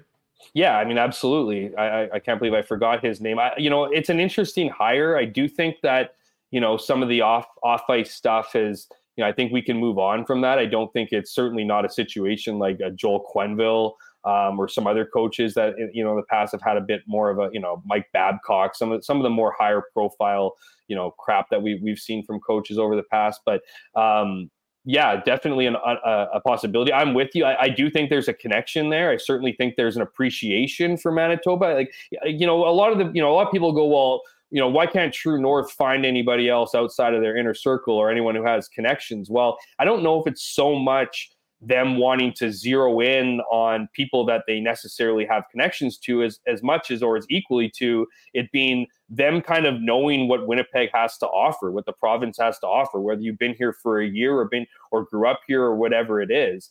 You kind of know. And I think True North has a good reputation amongst those people. I mean, they treat their players right. They treat their coaches right. So I wouldn't be, it's not surprising at all that someone who's come through Winnipeg, would be interested in making a return. The other thing with Jim Montgomery too is, I mean, he played for the Moose for that one season, but he's a guy that the Jets have leaned on, for scouting opportunities, right? I mean, he was a big NCAA guy. So there's a lot of connections there. And I think, he's somebody that, might be a very positive addition. I don't know much about Jim Montgomery's style per se, but he obviously was able to do some good things with Dallas before things went off the rails. And he would be a coach, I think, that, would be a qualified coach, certainly, and would probably fit those boxes that we talked about, needing some respect from the players right away. I think he gets that, or at least I think he checks that box, but we'll see. Now, of course, the coaching search remains number one on the list, but there are so many other things, including figuring out who's going to be here and making some big decisions on key players. Mark Scheifele's at the top of that list. Earlier in the show, Jeff, we played the clip from Frank Saravelli on the DFO Rundown on the weekend, talking about Scheifele developing a reputation, as Frank's reporting, as a complainer, and it really being a pivotal moment, I think, for the franchise when it comes to a guy that was always thought to be the franchise player. What did you make of that, and where do you see this going from here, and how much does it have to do with who the new coach is? Yeah, I think that, I heard the comments from Frank. I think it just echoes a lot of the comments we've been hearing from all corners of hockey people, whether that be in Winnipeg or outside with insiders. We know there's an issue. Like, it's not speculation that Mark Scheifele has a bit of an issue with his current hockey home. I mean, we saw that at the end of the season. If you can't take what Mark Scheifele said at the end of the year, someone who has 2 more years remaining on his contract that he signed and said he needs to figure out his future here, then what are we doing here? Of course there's an issue. And we know that there's a division in the locker room. We know that what happened, we know that there's been issues for probably a few seasons, but we know they came to a head last season. I mean, it was a miserable season for the whole organization. There was incredibly high expectations. They fell incredibly short of those. And, and then we have all the, postseason comments, whether it's Paul, guys like Paul Stastny, who'd been very vocal, I'd argue, throughout the entire season and in previous years about the issues with this team. You had, Mark Scheifele's interview. You had Adam Lowry speak candidly. Heck, you had a guy like Kyle Connor who really doesn't say much ever. In fact, they bring Kyle Connor out for the most part when they don't want to say anything, it seems like. And, he had he had some pretty scathing comments. So we know there's a lot of issues there, whether or not it has to do with a coach. I don't know. I mean, possibly. I mean, there's certainly, if you look at the history with Mark Scheifele and the coaching staff, he was a big fan of Paul Maurice for the most part because Paul Maurice pretty much gave him whatever whenever he needed it. So, and that changed slightly with Dave Lowry, and we know that Mark Scheifele didn't like Dave Lowry as the head coach and didn't like the systems that the Jets were employing. It's just becoming more and more like you look at Frank's comments, and it's just becoming more and more proof that this guy, it's going to be difficult. It's going to be difficult to get him to buy in, if you will. And we know how important it is for an entire team to buy in, and at what cost would it be to the team to get Mark Scheifele to buy in? And that's the question I imagine the Winnipeg Jets are dealing with. But they, like you said, Huss, there's lots of things they have to deal with. We don't know what the future of Pierre-Luc Dubois, is. We don't know what, the vision of down the middle, the very important center depth on this team. This team was envisioning a Dubois-Scheifele, combo for at least years. Now we're talking about a guy who, hasn't necessarily publicly wants out of town, but all the comments coming out suggest that he doesn't want to be in that locker room without intense changes, whether that's a coaching change or not.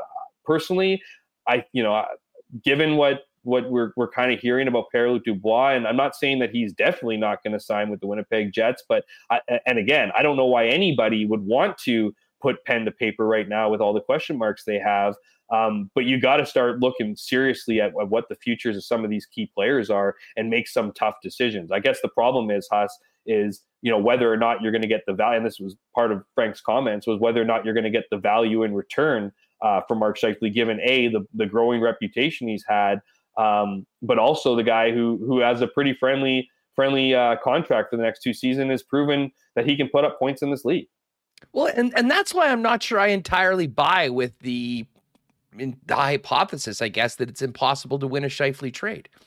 I mean, listen, it's a big ask of the general manager to go and make that work for your team in the short and the long term, but I certainly don't rule it out. And to be honest, and this goes back to one of the other things that Frank said, that this organization for a long time, as I believe his quote was, pandered to Mark. I mean, has done everything they could to do everything possible to make him happy, as comfortable as possible, getting every sort of opportunity that he wants. And I think that has been the case. And here we are. I mean, I'm not sure what more that this organization could do, even with a new coach, to sort of put a new coat of paint on it and expect to have different results. And you do wonder what the effect that has on many of the other players, like a Pierre-Luc Dubois, that have big decisions to make, like, okay, am I coming back to the same sort of thing? Is this what I want to commit to for the prime of my hockey career? Well, absolutely. And I mean, as close as locker rooms are, these guys are also human beings. So, and we're all competitive in our own right? We're all selfish in our own right. We all, particularly in professional sports, how often do you hear that you have to look out for yourself? That hockey is a business, and all these things. I mean, that's essentially saying that you need to maximize your value and need to maximize, your own personal gain. And I think that can be, I think if you look at a guy like Mark Scheifele, he's done a lot of great things for this organization. He might feel entitled to those things, and he might be deserving of a lot of different things given what he's done here. But I don't know if that is believed by everybody in the locker room, each of which is fighting for their own piece of the pie. And so to me, I think there is a massive division. There's almost kind of, because I know there's guys that are, if for lack of a better term, pro Scheifele. I know he's got some friends in that locker room that support him and that, probably believe he has a bit of an argument. I use the word demands lightly. We don't know exactly what he's demanding or wants, that he hasn't already got. But, that's just the reality of being a professional hockey player. And I go back to my earlier comment about maybe just needs a change of scenery. Maybe this is exactly what Mark Scheifele needs is somewhere to, maybe it's, and like I said, I don't think it's something that all happened last season. I think this has been a bit of a slow burn, and it kind of, the house came on fire last season. And now guys, and let's be clear about something. We're going to talk about Mark Scheifele and Pierre-Luc Dubois, two very important pieces of this team's future, puzzle in the present and future. But there's got to be a number of guys in there, whether you're making $1 million or $10 million cash, that don't want to be in that environment either. And it's not, I'm not saying they don't want to be in Winnipeg or that they don't appreciate, the organization and the ownership and all that stuff. But why would you want to be in a toxic locker room? You're playing you have a dream job. If going to work as a professional hockey player is not fun, why do you want to be there? And so I would imagine that, and that's probably part of it. I don't know how you bring in a bunch of guys and, try to figure this thing out when everybody has their own interests at play. And so, it will be a fascinating summer. I'm very curious. I'd love to be a fly on the wall for some of these conversations with not just the leadership group, but some of the deeper players too, and just kind of get a better grasp of what needs to be fixed here and how easily or how difficult it will be to do just that. Well, of course, that's a big part, I'm sure, of any conversations they're having with the new head coach. And, once that happens, I think maybe we'll see a little bit more movement on some of these other issues. Jeff Hamilton's with us from the Winnipeg Free Press. Hammer, let's flip over to the Winnipeg Blue Bombers. What a crazy way to start the season. I don't know if we want to say the Bombers got away with one, but I'll tell you what, I didn't have Drew Brown being the hero of the game on the bingo card before that happened. I mean, what did you make of the performance overall and the sort of shocking the way it ended with a guy that many people hadn't seen play very much come off the bench in the final minute and a half and lead the Bombers to a victory? Yeah, Huss, what a great start to the CFL weekend. Never mind with Calgary and Montreal having a barn burner, and then of course Winnipeg and Ottawa battling it out to the literally final seconds. I you know what, I think as I wrote in kind of my 5 takeaways, look, the Bombers are a good team. I don't think they're as good as the 2021 outfit. I do have a lot of comments about both sides of the ball. I thought the offense, if I could sum it up in one word, was just uninspiring. They went through a stretch through the second and third quarters. I think they had 5 possessions between the second and third quarter. 4 of them were 3 and outs, and one was lost. One was the fumble. That ended the drive. So there was just and the thought I had was, who's going to be the playmaker here? Who's the guy who's going to step up and make a play? And, I looked at, the guys you would look at in at least the last year, and in some cases, few years and even more. It'd be number 33, Andrew Harris, would come in, and whether it was a 10-yard run, he'd get up and he'd flex, and you could feel the energy in the huddle. Or it'd be Kenny Lowell, who'd pinpoint a ball and make a great athletic catch to move the ball downfield and spark this club. And we all know that those guys aren't here anymore. And I just felt like it was, I'm trying to be a little careful not to be too definitive in statements because it's just one game, but it's the Ottawa Red Blacks. And I mean, they're not the 3-11 Ottawa Red Blacks. I think they're going to be a lot better than I predicted them this year. I predict them not to make the playoffs. Maybe I'll eat crow on that. Maybe not. It's still a long season. But I also think that, they certainly are improved. Jeremiah Masoli looked legit. You know what I mean? It was crazy that he was able to put up 380 yards through the air, and didn't get the end zone a lot. So as much as it was easy to, we move over to the defensive side of the ball, we knew there were going to be growing pains in the secondary. When you don't have Brandon Alexander to start, ultimately your quarterback of the secondary, Mercy Masson, which I know they didn't have in 2021, but he would have been a key part. You wouldn't have to play, and nothing against, Donald Rutledge. He's the guy who, he's a rookie, so I thought he played pretty good for his first CFL game, but a guy like Mercy Maston, who has the experience, knows the game, all that stuff, that's another big loss. And of course, DeAndre Alford isn't here anymore. So you still have quality players in that secondary. You still have guys like, Deatrick Nichols, who is just a great player. You have guys like, Winston Rose got torched. Nick Taylor. Well, no, I'm getting to that. Nick Taylor, and then you have a guy like Winston Rose, who Winston Rose is a great football player. He's a great human, great football player. He will continue to be a great football player. But in that line, he got, to your words, Haas, absolutely torched. And I was, I'm very careful to criticize members of the secondary. I'm not a you have to go back and watch the tape. You have to know the calls.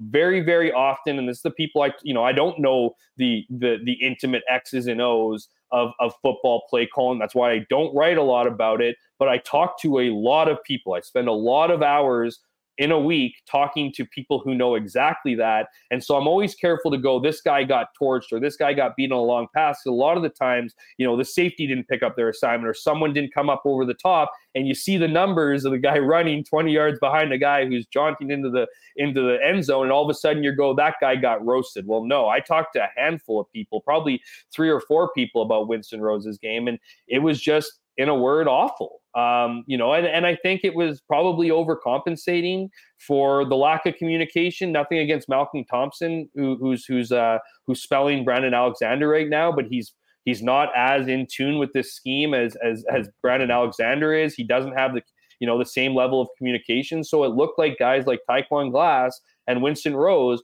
were trying to go out of their way to make plays, right? I mean, you often hear Mike O'Shea say, we want guys to make plays, but within the defensive structure. I don't think that was the case with either of those guys, particularly Rose, who at one point got beat on a 54-yard gain from a guy named Marco Dubois. And if you don't know who that is, it's because you shouldn't. He's a fullback that lined up as a tight end, and you watch it and he just straight up beats him. And so, but here's the best part about it. I know we're taking a bit of time here to, dump on Winston Rose, but he is a quality player, and I do believe he will bounce back, and he has deserved, the benefit of the doubt for what he's done for this team. But, and overall, it's one of those things, if you could sum up the game, it was one of those, thank goodness that they got the victory for those players, because watching tape is not going to be fun. It wouldn't be fun the last couple of days, but it is a lot better when you got 2 points in the bank rather than the loss. Yeah, no doubt about it. And I think the reason why we sort of bring it up is that it was somewhat shocking. I mean, there's a lot of question marks on the club, with new players coming in. 30 wasn't supposed to be one of those questions, and that's why it sort of did shut out. And of course, they also got, a mulligan, if you will. I mean, Ackland's inexplicable drop on what would have been a sure touchdown early on would have made those numbers look even worse. So that was back to the offensive side of the football, though. I mean, a huge story in camp was Andrew Harris is now in the Toronto Argonauts. It was time for Brady Oliveira and Johnny Augustine to sort of take over. Early results, not good. What were the takeaways from the lack of success running the football? You know what? I don't have an explanation for it, as far as I don't think we were expecting them to go guns blazing, necessarily. I mean, and give credit to Ottawa's defense. They played well. They stuffed lanes. There were a couple good plays by Brady Oliveira in the passing game, or at least one particular game that helped set up a score. But all in all, I just think that they couldn't establish it. And if you can't establish it early, then you kind of get away from it. That's true whether it's Andrew Harris or Brady Oliveira or Johnny Augustine. It doesn't matter. I mean, we've seen games in the past where, if you don't establish the run game early, how many times have we written that Andrew Harris needs more than 13 touches in a game? You know what I mean? We wrote about it a lot over the last few years. When they don't win the game, it's like, well, why didn't they give it to Andrew Harris more? I guess you could make that argument with with guys like Oliveira and Johnny Augustine, given the limited carries they have.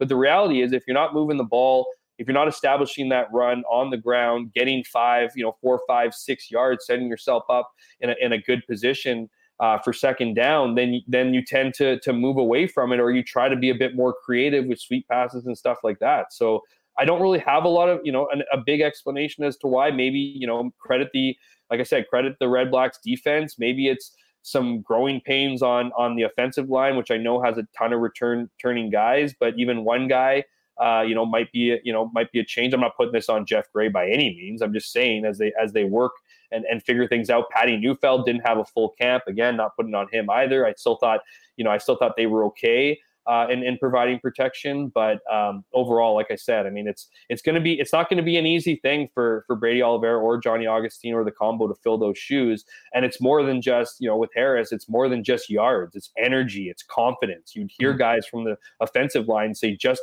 33's presence in the huddle was enough to get going. I'm not sure if they have necessarily the same level of excitement for the other guys at this point, but maybe they will. Hammer, we mentioned the heroics of Drew Brown coming in off the bench and leading the Bombers to the winning field goal, which was a very positive development, no doubt about it.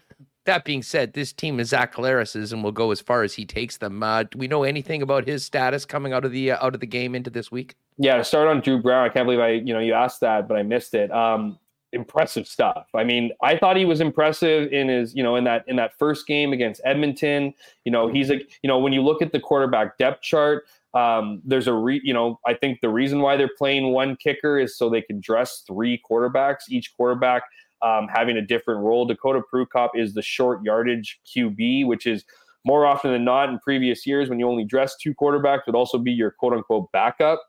Well, I think Drew Brown was always this team's backup number 2, that if in the event Zach Collaros as we saw in that game, when we talked about this leading up to it with colleagues of mine, but what that depth chart would look, I always thought Drew Brown would leapfrog Dakota Prukop, at least now at this point, right? He knows the systems more. He's been here. They obviously like him, but for him to come onto the field with 133 remaining, cold, and go 3 for 3, credit to guys like, I think it was Greg Ellingson caught one. I don't know if Nick Dempsey got the other one, or Rasheed Bailey got one, I believe.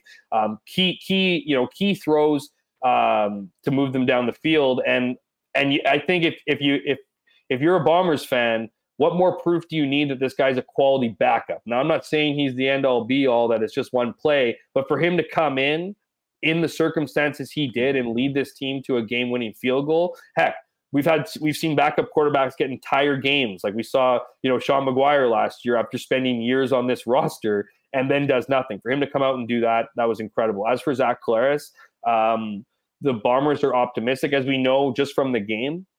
He wanted to come back in, right? First of all, he didn't want to come out. So there's that, right? Like he didn't want to come out of the game. It was an injury spotter that, doing their job, pulled him out of the game after they noticed he took some contact to the head. And then you saw him kind of running back onto the field, wanting to come on. And of course he didn't. So we know that people do that injured anyway. But it is a good sign that he wasn't, that he was actually up and doing stuff. I'm told that it's, they're cautiously optimistic. They're, all signs at this point are positive. So I'm expecting to see him at practice tomorrow, ready to go. But we'll have to wait and see. Well, rematch Friday night back in the nation's capital, game number 2. It took a long time to finally see Paul Appeley. Certainly won't take that long to see them again. And Ottawa was very impressive. Hammer, great stuff as always. Thanks for doing this. Looking forward to chatting with you later on this week and, of course, having you back on the program next week. Always a pleasure, Huss. Really do appreciate you having me on. We didn't even get into Lapo's gaffe at the first half, but you know what?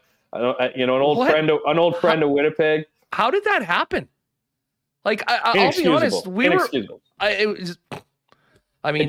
and to think of the margin of victory for the game, look no further than that play right there. Timeouts they had 2. So, and like my favorite part of that whole play was Jalen Acklin getting up and selling the first down with zeros on the clock in the first half. It was just like, what's going on? Yeah. There was that play. There was the missed catch. There was the fumble by Prukop. Let's not call, let's call the Bombers lucky, but in the context of you need to be good to be lucky sometimes. And, good teams pull them out when they don't play their best. Have a great week. Thanks for doing this. Awesome, my friend. Take care. Great stuff with Hammer. Still a little more CFL and more talk. Dustin Nielson, who, of course, called the games on Friday and Saturday night on TSN, going to join us in just a couple of minutes. Hey, anyone that headed out to the game, hopefully you took part in the Princess Auto tailgate zone. What an awesome crowd before the game on Friday night. Of course, Princess Auto, proud sponsors of the Bombers, and will be hosting Bomber fans in the tailgate area before each and every game. And of course, Princess Auto is also where you'll find the best deals on the most unique assortment of tools and equipment around. Everything you need to complete the projects on your list or start something new is at Princess Auto. 2 Winnipeg locations, Panet Road, Portage Avenue West, and you can always shop 24/7, 365 at princessauto.com. Texting our boy Nick from Nick and Nicky DQ. Going to get out on the golf course with him out of Breezy on the weekend. Really looking forward to that.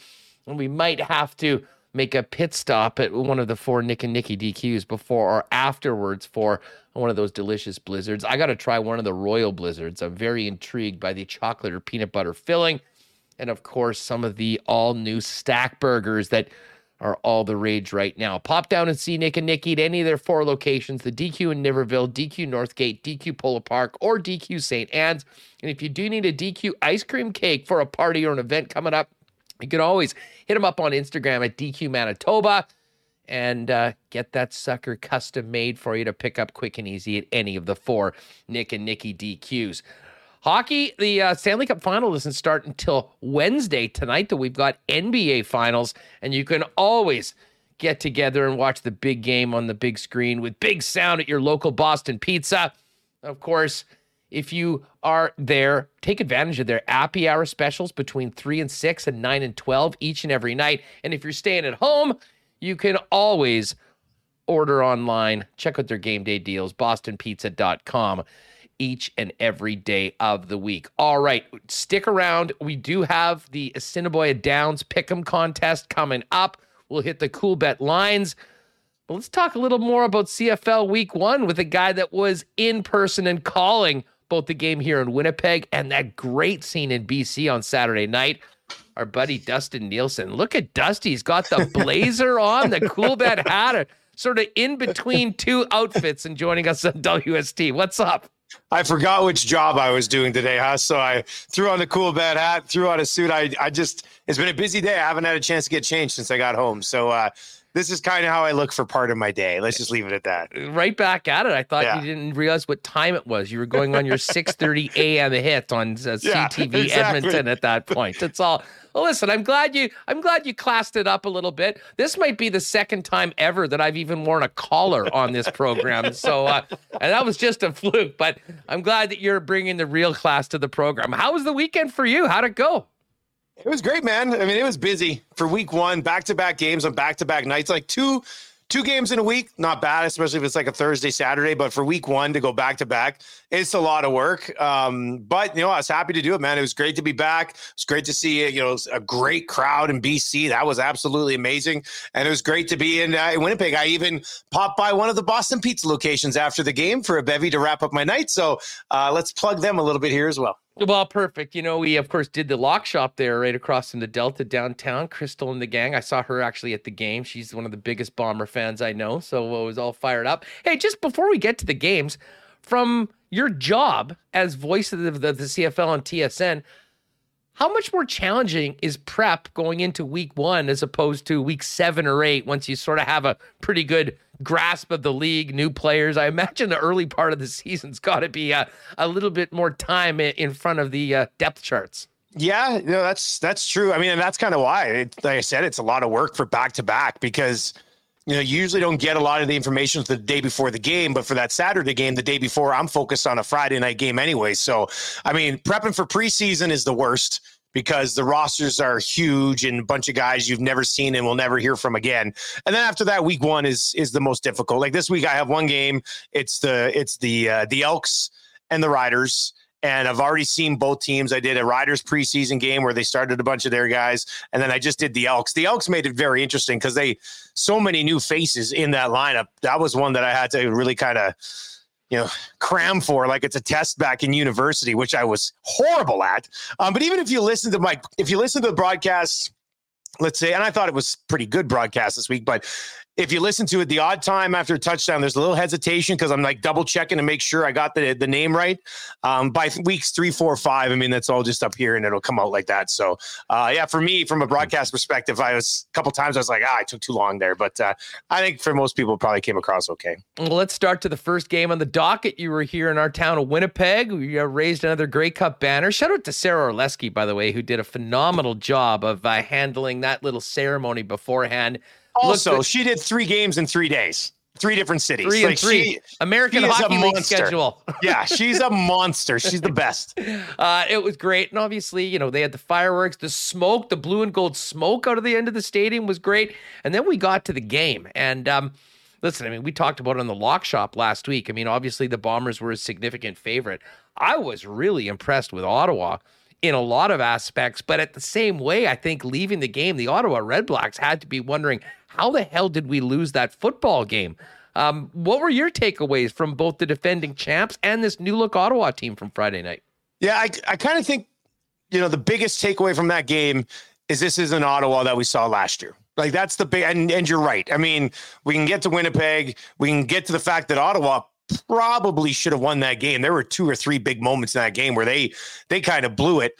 It's kind of self-inflicted, which you just can't do against a team like the Bombers. I mean, you do that against some other teams in the league, you might be able to get away with it, but you can't do that against the Bombers. But I mean, the biggest takeaway for me, we were talking about it like before we even went down the elevator after the game to get out to the vehicle to head back to the hotel.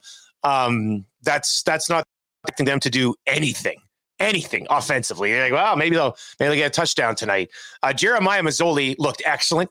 Jeremiah Mazzoli, the one thing that I thought he did that not a lot of people did at all last year was he attacked that Bombers defense. Like Mazzoli did not just settle for checkdowns. He was getting out of the pocket. He was getting on the run, and he was taking a lot of deep shots. So if you're an Ottawa Red Blacks fan, man, I know you might even be a little disappointed with the loss because of the way it went down, but you got to be pretty excited by what you saw. And as a broadcaster, I think that's great for the league. If Ottawa can bring an offense like that to the table, that's going to be really fun. And look, last year, not a lot of people wanted to watch the Ottawa Red Blacks in the second half of the season. And this year, that is certainly not going to be the case, win or lose. Yeah, no, they look great. I mean, the Ackland drop early in the game, which was a sure 6. I mean, on defense, Zach Collaros made a nil-time throw that probably should have been picked off. But maybe the most bizarre play in the entire game was what happened at the end of the first half with them not getting a field goal attempt. I mean, we were in the stands wondering what just happened. Yeah. Did we miss something? How did you guys see it? And what did it sound like as you guys called that play at the end of the half? Well, I was very caught off guard. And then it was right at the end of the half. And at the end of the half, like, we don't have any time to break it down. It's just, hey, let's send it back to Kate in the panel. So it's not like we could have actually dove into it. But as you're watching it, and we went back and watched it later that night, when we went to BP's after and kind of watched the game, and we like to see how it all sort of went down. So we were watching that again because I said something just didn't add up. Because when I think it was at 23 seconds when that clock started running, and it took them 9 seconds to essentially snap the ball. Like, they snapped the ball with 12, 13, 14 seconds left or something in there. By the time the ball was caught, there was 6 seconds left, and you still could have had time to, get down. And if they touch you, have a chance to get a field goal, which is what I think LaPolice was probably thinking you'll be able to do. There's 23 seconds when that clock started running on you. And I'm not 100% sure everybody was aware of that situation. Like, Ackland got up and was kind of celebrating, and I was just like, no, like, The half is over. You just missed an opportunity against the best team in the league to put up another 3 points. So, to be honest with you, early season awareness of how much time you actually had left on the clock. So it stings for sure. And that was one of a few things that kind of came back to bite him in the butt. Tough to swallow if you're the Red Blacks, because I thought you went in there and put together a pretty good game against the defending champs. Yeah, the Ackland pimp in the first down at that point was a bit of a tough look considering everything else was happening around it. I mean, a real lack of awareness. And then as far as, unlikely heroes, Drew Brown coming off the bench. I guarantee you 9 out of 10 Bomber fans couldn't have picked that dude out of a police lineup before the game. And yet there he was answering questions afterwards, going 3 for 3 straight first downs, very effectively moving the Bombers right into field goal position. And I guess in that ways, good teams find ways to win, and that's exactly what Winnipeg did, although there's plenty of room for improvement.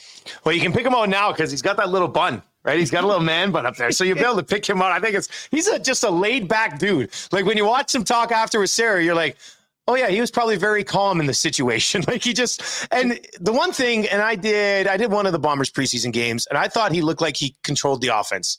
Like, it didn't look to me like he was in over his head. So when they went to him, it's obviously a fascinating situation. Collaros is coming out of the game. They're bringing in Brown. Let's see what he can handle. And you know what? With the state, like, Collaros did look a little rattled. His head went down hard on the turf after that play. I'm not sure he would have been stable enough to do what Drew Brown did in that situation. So I think it really worked out for the Bombers that they had to go to Drew Brown. And he talked about it. I think on the second play, the Red Blacks kind of went zero, and it allowed them underneath to find Dembski and get him moving. But he came in and made 3 huge plays. And I know, with what Rourke did later in the week and some of the other storylines that kind of emerged from the weekend, a lot of people might forget that, but that's an incredible situation to be put in, especially when it's not like he's Prukop and he's coming out and he's already touched the ball a bunch. He'd been involved in the offense a little bit. This guy hadn't touched anything. He's technically the backup, and Prukop's the short yardage guy. And it completely worked out exactly like you would want to do it if you're the Bombers. I think all 3 of their guys contributed in a big way. Dustin Nielson is with us, of course, called 2 of the games in week 1 of the Canadian Football League. And the second one was after an early flight. You get out to Vancouver. And first things first, what a scene and what a job the British Columbia Lions have done at trying to reinvigorate the franchise. My main beef is with the TSN producers, to be honest. How the hell did we not have a picture or a live shot of you and Dwayne Ford grooving and singing along to One Republic during that pregame concert? I mean, we were robbed of that moment because I know you guys were singing along with every song in the booth. You know what? I will be honest, and let's say this first of all. Just usually I'll walk down to the stadium, but we got in and we were running a little bit late because we had to wait for our rooms and stuff. So we're like, oh, we'll take a cab down. So we got the cab down, and then we had to walk like 2 blocks through a party. Like it was a mini Grey Cup. Like that's what it felt like as you're walking through. Biff Naked was playing up on the stage outside. Like the buzz around BC Place was the best I'd seen for any regular season game in the 2.5 years that I've been doing games. It's just, they did an excellent job. And then, One Republic, as we were getting there, I was saying to the guys, I'm like, One Republic, I think my wife listens to them a little bit. I'm not sure I'll know many of the songs. And then they started playing. And I was like, oh, yeah, I know this song. Yeah, that's a really good song. And then they did another one. And I was like, oh, I know that one, too. Like, that's a really good song as well. So I thought they put on a pretty good show in there. And then, we picked a few of the songs to kind of package in to the broadcast before we kicked things off. People sure seemed into it. Oh, man, it was like it was a good time. It was a good time. Now, it was interesting because I thought they were only selling there was 4 sections up top they were going to sell. And there was people sitting at about probably 40% of the top, maybe 35% of the top. So I wonder if they just let people who bought tickets anywhere kind of slide up to the top. And maybe that's why that lower level didn't look sold out, even though technically it was. But people were loving the concert. Those guys put on a good show. I thought it was nice when you're trying to find ways to connect with different people and just get them in the building. I think things like that, not all the time, but events like that every once in a while can make a big difference. Well, and then they get in there, they finish up with all the pomp and circumstance, and all of that went well. And then there was the football game, and you're going in with a young Canadian quarterback that's not very proven up against Chris Jones and a Chris Jones defense. And that was as thorough a shit kicking I can remember in a long time in the Canadian Football League. I mean, he just about put up 60 on them. I guess let's start with the positive. How impressed were you with BC? I mean, Butler with the 4 touchdowns. I mean, O'Rourke with the way that he played. Like Burnham and Lucky Whitehead didn't do very much in that game, and they put up 59. If you would have told me that the Lions would put up 59 points without Whitehead or Burnham getting a touchdown, I would have said there is 0 chance that happens in a million years. Yet they did, and you're right. It was right from the start. Like you got to give some credit to the Lions offensive coordinator, Max Simic. I think he called a great game for Rourke. Rourke finished this game, I think 26-29 with 3 passing touchdowns, 78 yards on the ground, 2 rushing touchdowns. He was a fantasy monster in this game. And that's after, kind of letting the spotlight go to Butler in the first half. Guy had 4 touchdowns in the first half of the football game. He had 3 all of last season, which was like an okay season because he, shortened year. It wasn't an awful season. You would have liked a little bit more production, finding the end zone. But Butler looked like, he was getting around a little bit better than he did last year. More holes were opening up, and that all might come back around to the fact that Edmonton looked very disorganized on defense. They really couldn't get anything done, but I don't want to read into that too much and take away a really good performance from Nathan Rourke. He looked, when you watch him play, and, he obviously can pass the ball. We know that. But then he mixed in, getting out of the pocket a little bit, and on the 3rd and short, he just took off, ran by everybody. He was exciting. Like he got me really excited. And I'll, doing a lot of games in the West. I look forward to seeing a lot more of Nathan Rourke and seeing what he looks like against some of these other defenses outside of week 1. Now, when you were back at home in Edmonton, you saw the family yesterday, and then it was back to work this morning. And I know there were some other topics of interest to folks in Edmonton that may have been dominating the text line. But as far as the Elks go, what were people saying? Because I think there was a lot of optimism, and Victor Quees got a nice new vibe around the club, and people were very willing to give this new regime another chance. But man, when you fall flat on your face the way they did, I have to imagine that there was many Elks fans that were feeling kind of like they did last year during that miserable season. What were you hearing in E-Town about the performance of the visitors? Yeah, there'd been such a positive buzz, and we kind of talked about, like, how did you turn around the mindset of this fan base without even stepping back on the field? And they did. And then they stepped back on the field, and that was a little bit of a concern. I think there's but it also, what it does is it provides just another opportunity for local haters to have a voice, right? Oh, yeah, this is why I'm not buying tickets again. Look what happened. I'm like, relax, man. It's the first game of the year. You've got a defense that, half of them were not even familiar with at all. The ones who you were familiar with didn't play well. Your quarterbacks, like BC is not the BC Lions of last year. Like, the Elks didn't just get crushed by a BC team that only won 5 games. I'd be stunned if the Lions don't take a step in the right direction this year. I'm not saying they're going to win the West or, knock off the Bombers or whatever. But that's a much better football team. And maybe I'm wrong. And maybe, if it happens again on Saturday, you guys can bring me back on next week. But the Elks aren't giving up 59 this weekend against the Riders. Like, they better not. Like, professional football players, you have to be able to put together a better performance than they did. Especially, offense wasn't great either, but the defense, straight up, and Chris Jones said it at halftime. He said it again after the game, man. They couldn't tackle. They couldn't even get lined up properly. They were having communication issues. To be honest with you, from a preparation standpoint, it didn't look great on the coaching staff. No, it really didn't. I was wondering, post-game and afterwards, what Chris Jones had to say, because in a lot of ways, he's sort of been brought back in to be somewhat of the savior for this club. And listen, around the league, there were lots of people that were loving what they saw, because he's sort of a polarizing figure and is a bit of a Darth Vader rep in the CFL. But a lot of this is on him. And frankly, that was somewhat of an embarrassing performance. How did he handle it, and what did he have to say? I think kind of as expected, although I will say his halftime interview with Farhan, he gave us more than I thought he would. He actually kind of broke down the defense. He did say that they were going to go with number 2 at quarterback, which was Ford. And then they came out with Arbuckle and stuck with Arbuckle the entire half. So yeah, that's just how Chris Jones is. I think I said on the broadcast at one point, I think that's his angry face, but it could also be his happy face, because that's just how he is, right? Like, that's what Chris Jones is. That's what people here at Edmonton were familiar with when he led them to a Grey Cup. And that's why people have embraced his return. So, people have been very quickly to point out that when he took over the Riders, his first year there, they only won 5 games. And with what you see right now from a personnel perspective with this team, it might be a 5 or 6 win season for the Elks. And Arbuckle had some problem throwing the ball, to the side of the field. I think there was a little bit of an issue there. Ford had his 1 pick in a similar situation. So, but Kenny Lawler, I will say this: if we're looking for a bright spot, I thought Kenny Lawler made some plays in his debut with Edmonton. So, a former Bomber, he's getting paid to have a good season, and I thought he had a decent start to it. Just one quick one on a game that you probably didn't get a chance to see very much of. Considering you were prepping for the late game that night, but I found it very interesting. The Hamilton, Saskatchewan game, with just the lack of much of anything from that Hamilton offense. Especially when we all saw what Jeremiah Masoli was able to do against the Bomber defense on Friday. Got to be somewhat concerning in the Hammer for the way that they came out of the gates. I would think so. Even without Mazzoli doing what he did, even without Mazzoli going out and throwing for 380 yards against the Bombers, I know a chunk of that came on the last play when they were just trying to get the ball up the field. But still, he was like at 330, 340 before that.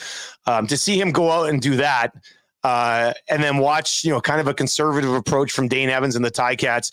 And I try to watch every game, even the ones I don't do. And I watched the first half of that game last night, and I guess I picked the wrong half to watch, because there was nothing going on either side of the ball, and luckily for the Riders, they made some plays in the second half, got to the end zone a couple of times, and made a difference. So I'm interested to watch the second half of that game here and actually see where the separation ended up being, because as everything we saw on the weekend, that first half of the Riders Ticats game was probably the most. I know there was a blowout in BC, but at least it was the home team blowing things out and people were loving it. That first half in Regina, that was a tough one to watch. No doubt about it. Well, it was a tough one. It was a tough week to pick too. I knew, and I said this on the Lock Chop, we're going to take it very easy in week 1 because, and good thing I did, because There was a lot of other good picks on the lock shop. None of them involved the Canadian Football League on the weekend. And we got hosed on the PGA. We had guys all over that leaderboard. I was like, something's got to hit, right? I had Burns. I had Tony Finau. You had Justin Thomas, didn't you? Yeah, no, I had Scheffler, but I had Fitzpatrick. Fitzpatrick sort of faded, and our guy Tony, and man, he goes and shoots a 64 in the final round, and it never really felt like he was that close because of the way Rory played. That being said, it's major week. We'll come up big tomorrow on the program. We've also got the Stanley Cup final to talk about. And, we'll wait to do picks and whatnot tomorrow. That being said, from someone that loves hockey, that covers the game, this is the final that I think. I haven't been this excited for a Stanley Cup final in a long, long time. If I said it on my show today, at the beginning of the year, or beginning of the playoffs even, if I could have picked any two teams, it would have been Colorado and Florida. Like, I was pretty high on Florida. I think the Panthers and Avs would have been an amazing matchup. But if not Florida, then the Tampa Bay Lightning. Like, this is, from a storyline perspective, my goodness, you got a team looking to become essentially the first modern day dynasty. I mean, they're looking to win 3 in the Stanley Cup era or in the salary cap era where it hasn't been done. And maybe it's fitting because they can get around the cap a bit with some of the taxes and things like that, which is kind of tells the story. But they're going up against this Colorado team that, I mean, they're phenomenal. They're absolutely phenomenal. For me, I'm simplifying it way too much, and we'll talk about our picks on Lock Shop tomorrow. But I've taken Vasilevsky over whatever Colorado's going to throw at you in net. So that'd be either way, it's a huge accomplishment. Colorado knocks off a 2-time defending champion to get McKinnon his first Stanley Cup with a great team there, or Tampa makes it 3 in a row, knocking off the best team in the league. Tampa, looking for their 3rd cup, goes in as an underdog. So it's there's a lot to discuss, man. I'm looking forward to it. Yeah, we'll hammer that tomorrow on the Lock Shop. We'll go live at noon Winnipeg time. Check my Twitter. Of course, you should give Dusty a follow as well at Nielson TSN 1260. And if you're listening on the podcast, just wherever you get podcasts, make sure you search the Lock Shop and hit the subscribe button, and you'll get that in your feed tomorrow afternoon. Before we go, we were just about to hit the cool bet lines, and while I've got you here, I may as well ask you this. We got Game 5 of the NBA Finals tonight, and we've been going head-to-head basically in every single game of this series, and lo and behold, here we are 2-2. I'm still hoping this thing goes to 7 because while I didn't make a pick at the beginning of the series, the one thing I did was jump on it plus 205 for a 7-game series. Huge performance by Steph Curry in game number 4. That was actually the one great pick that I did make. We sort of said, this is the storybook. He's going to be injured. He's going to come back and do all the things that he exactly did. And now we're at 2-2. How do you see this thing going? Did the Celtics they have been just as good on the road as they have been at home. Yeah. The Warriors are a 4-point favorite tonight. Are you thinking we stay on holding serve the next couple games and get to 7 that way? Or could Boston do a complete reversal and get this win tonight and then have the opportunity to win it at home as opposed to staying alive in game 6? This has been a tough series to get a handle on because I still think Boston's a better team, but Steph had that game, right? Like Steph and I know a lot of people are saying, well, Steph has been by far the best player in this series. But, Clay isn't scoring at where you need him to, but he's scoring. Wiggins is scoring. Poole is scoring. I'm not going to factor in Draymond here, but there's a little bit of depth scoring there, more so than I thought. And with Steph having the series that he's had so far, I think this is probably going to go 7, man. I think it's probably going to go 7. And I was thinking Boston in 6 kind of all along the way. I think Golden State gets it done at home tonight, but the Celtics +4 might not be a bad play. So I'm kind of torn on this, to be honest with you. If I'm throwing some of my own money on it right now, I'd probably just go Warriors money line. I think it's like -167 or something like that.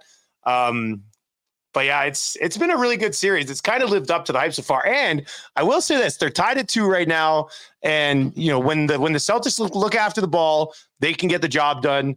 And you got to contain Steph. You can't let Steph do what he just did. However, Jason Tatum has not stepped up yet in this series. And I think Jason Tatum, there's a lot on the line for this guy. Jaylen Brown has been excellent so far in this series, the best player in the Celtics. I think Tatum's got a game coming here somewhere along the way. So I might look at some Tatum player props if you want tonight, but I think Golden State's probably the play at home.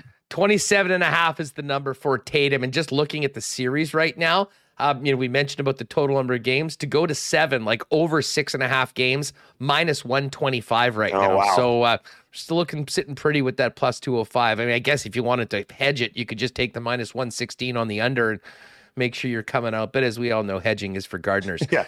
Dusty, great stuff, man. I will look forward to chopping it up with you tomorrow, getting into the U.S. Open, the Cup final. Blue Jays, of course, and Major League Baseball, of course, that's at the Lock Shop tomorrow at noon before Winnipeg Sports Talk. Sounded great on the weekend. Looking forward to seeing you back here in the Peg, and we'll talk to you tomorrow. Yep, sounds good, buddy. Thanks for having me. Thanks for doing this. There he is, Dustin Nielson. Give him a follow on Twitter at NielsenTSN1260. Of course, did the game in Winnipeg and then Saturday night in BC, calling the CFL on TSN. We just got into the cool bet lines a little bit. We can tell you, in addition to tonight's NBA game, not a huge slate of baseball, but the Blue Jays are beginning a series tonight against the Baltimore Orioles. Massive favorite, minus 263 on the money line. And if you want to hit the run line, you can get plus money on minus 2.5 right now. But Jays has certainly been playing well. Won yesterday, won the series against the Tigers. Excuse me. And now beginning a series at home, looking to continue making some gain. I think they're 14-6 in their last 20 games and haven't made up any ground on the New York Yankees. It's a tough division right now, and the Yankees are playing great. And as far as the NHL goes, the Cup final is set. Tampa Bay, a underdog in the series, plus 147. Avalanche, minus 182. And Colorado at minus 154, home favorite in game number 1. The Tampa Bay Lightning, plus 131 on the road. Head on over to CoolBet. If you haven't bet there before, use the promo code WST on your first deposit. Hook you up with a 100% bonus on your first deposit, up to $200.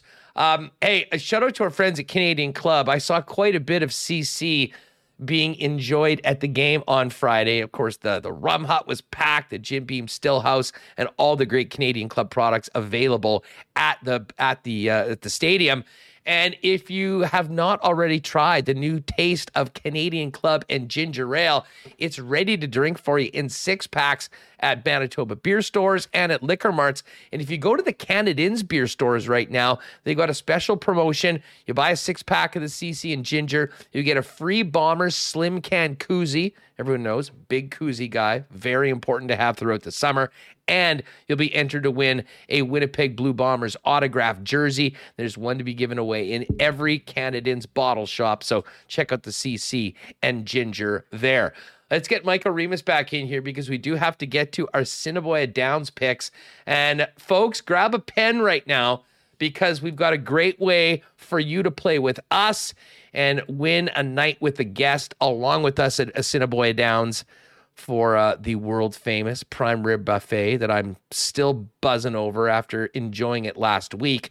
And what we're going to do is you're going to have the opportunity to pick the winner of race 6 tonight. You will send it over to our friend Sherry to Assiniboia Downs. She's going to compile all the winners. We're going to do this over the course of the next 6 days of live racing. And the top 5 folks will get to bring a guest, hang out with us. Maybe we'll go down into the winner's circle after one of the races. So here it is. We're going to go to race 6, but you need to email your pick for the winner. Add in your name and your phone number as well, just so she can track it, to Sherry G. That's SHERIG at asdowns.com. If you're listening on the podcast, again, race 6 winner, name and phone number, Sherry G. That's SHERIG at asdowns.com. So let's get to our picks. Live racing, of course, back tonight, tomorrow, and Wednesday. We're on the normal Monday, Tuesday, Wednesday schedule now for the rest of the summer after 2 short weeks to begin it all. And Remo, I've got a slight lead so far in our head-to-head competition, but with a new week, hopefully comes a new wave of luck for both of us, but especially you. Slight lead. I think you're beating me by quite a bit here. So I got some ground I need to make up, and there's the thing. So we'll see. I'll be making my pick in race 6 if anyone wants to hear who's going to win or lose. on it. But should I go here first? Yeah, sure. Or Why don't you fire your picks for everything other than race 6, and then we'll do race 6 together and pull up all the horses so people can see what they want to select, and then send the email into Sherry over at AS Downs. Okay, here we go. I'm pulling it up. I'm starting with race 4. I'm doing a $5 Quinella 1-7. So dot dash dot. I don't know if that's Morse code or what. And Mia Bear.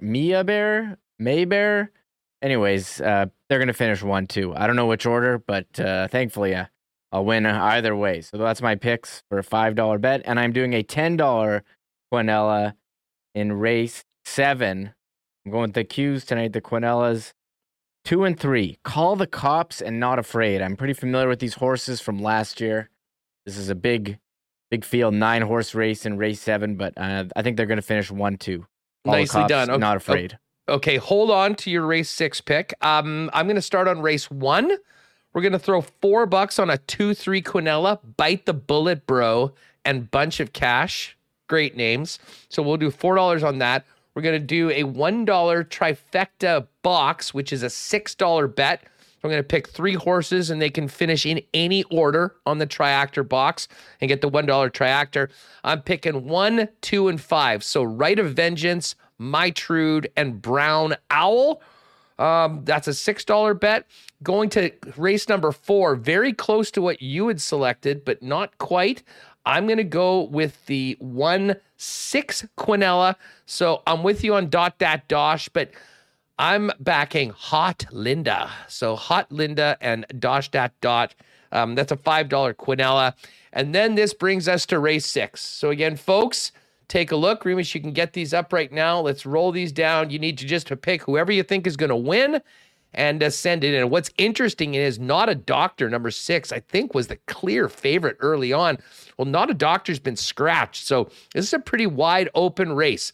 The early odds, 30-1, Hey Let's Tango, number 1. Amma Star, number 2, was 25. We Need VLTs, Please, number 3. That's my selection, by the way. I'm putting $5 on number 3 to win. That's my pick. We Need VLTs, Please. 10 was Benny Bob. 15 was Lenny Zeal. 8 is Cheers to Mom. 5, Call Me Captain, which I guess would technically probably be the favorite by these numbers with Not a Doctor not in it. And Stormy Barbados, number 12. So again, there's no horse 6.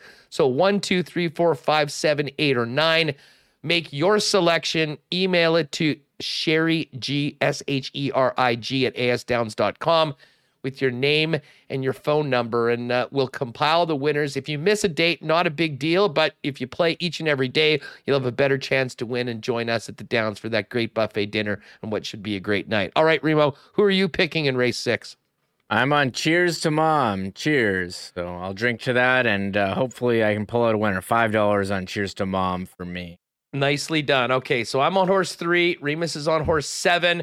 Make your selection. Get it to Sherry. Good luck. And we're going to do this again tomorrow, Wednesday, and next Monday, Tuesday, Wednesday. And then we'll be organizing a night with our winners, probably the week or 2 afterwards on one of the dates down at Assiniboia Downs. And again, if you want to make your way out to the Downs tonight, live racing, they get to post at 7:30 p.m. and find out more at asdowns.com. If you can't wait to come with us as a winner, you can make a reservation in the Terrace Dining Room for the world-famous prime rib buffet. Yeah, I can't wait for that. So we'll see who the winner is going to be. I mean, play, email, pick your horse. We have the Sherry G AS Downs. I'm assuming her email is going to get flooded. Like, she's going to need to get some more space after this. So this is well, hopefully it's a free contest. It'll be a lot of fun. We'd love to see you out there. And again, and you can always watch the races too. If you maybe aren't heading out there, but you have entered in the contest, just go over to the Assiniboia Downs YouTube page. Kirk and Stretch do a great job of laying out the lay of the land heading into each night of live racing. And of course, you can also watch it even after the fact. Go back and see how you did in race number 6. So we'll be picking the top 3 overall, as well as we'll be drawing from people that won any of the races for another couple, put together a bit of a crew for a fun night with Winnipeg Sports Talk at the races a little later on. Sherry's going to be working hard, I think. Hopefully. Taking down all these entries. So You saw the horses before. You can scroll back, or I'll bring them up one more time on the list. And T. Will asking who names these horses. The owner names the horses. That's what I said. That was my answer. I don't know who else it would be.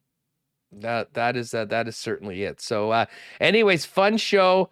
If you want to toss in your chat handles, do that. Just make sure that they've got your actual name and phone number, just so if you win, they can let you know that you won. But certainly, if you are a chatter, if you are on YouTube, pop that in as well. The more information, the better. I guess should we also say, like, hey, you listen on the podcast. Shout out to all the podcast listeners. And we do want to give a shout out to the people on YouTube. I know there's a lot of people here who haven't hit the red subscribe button. I was looking at the analytics real quick. Like 50% of the people who are watching this don't have it subscribed. Come on, hit that red button.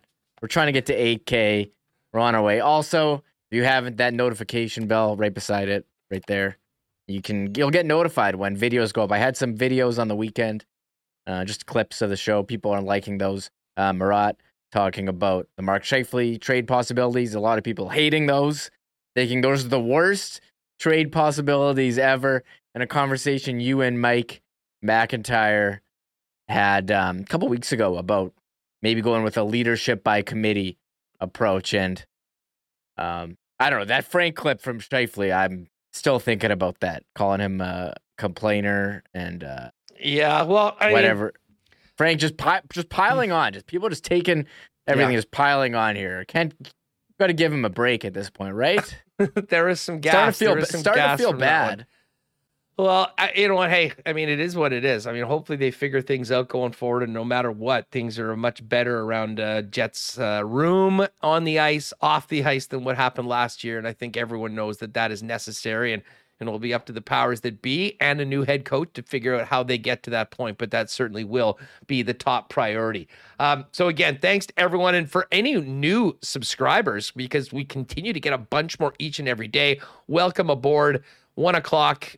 Monday to Friday, we're live here on Winnipeg Sports Talk, and you'll get those podcasts in your feed if you're listening on the podcast in and around 3:30, which, speaking of, we should get out so we can get these podcasts loaded up. And I know there's a lot of people waiting to listen on their way home, so we should do that. But, great start to the week.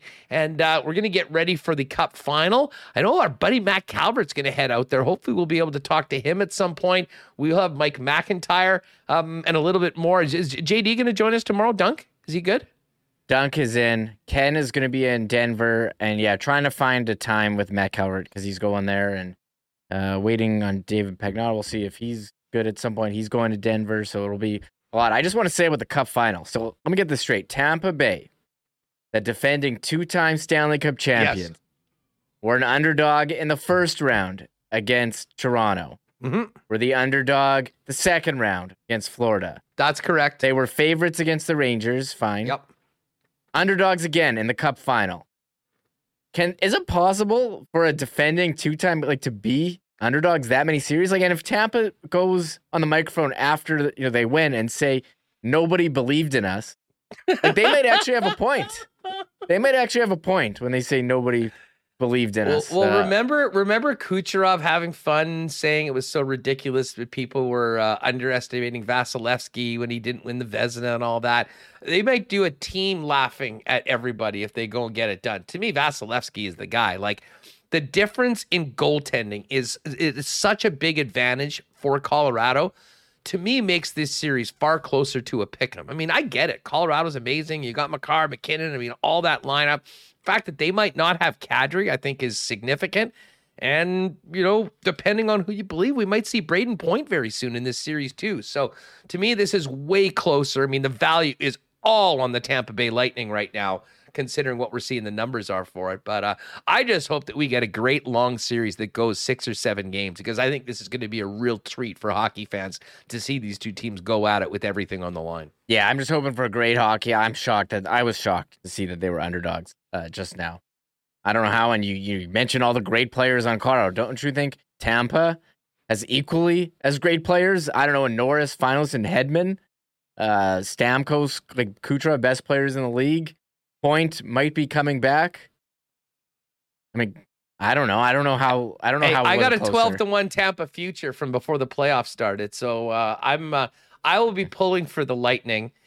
And I think that's just more a self-serving thing. But as I said, I just hope it's going to be a great series. And we'll be all over it the next couple days, both with people from around the league, as well as some of our favorites joining us from Denver as the puck drops on Wednesday night.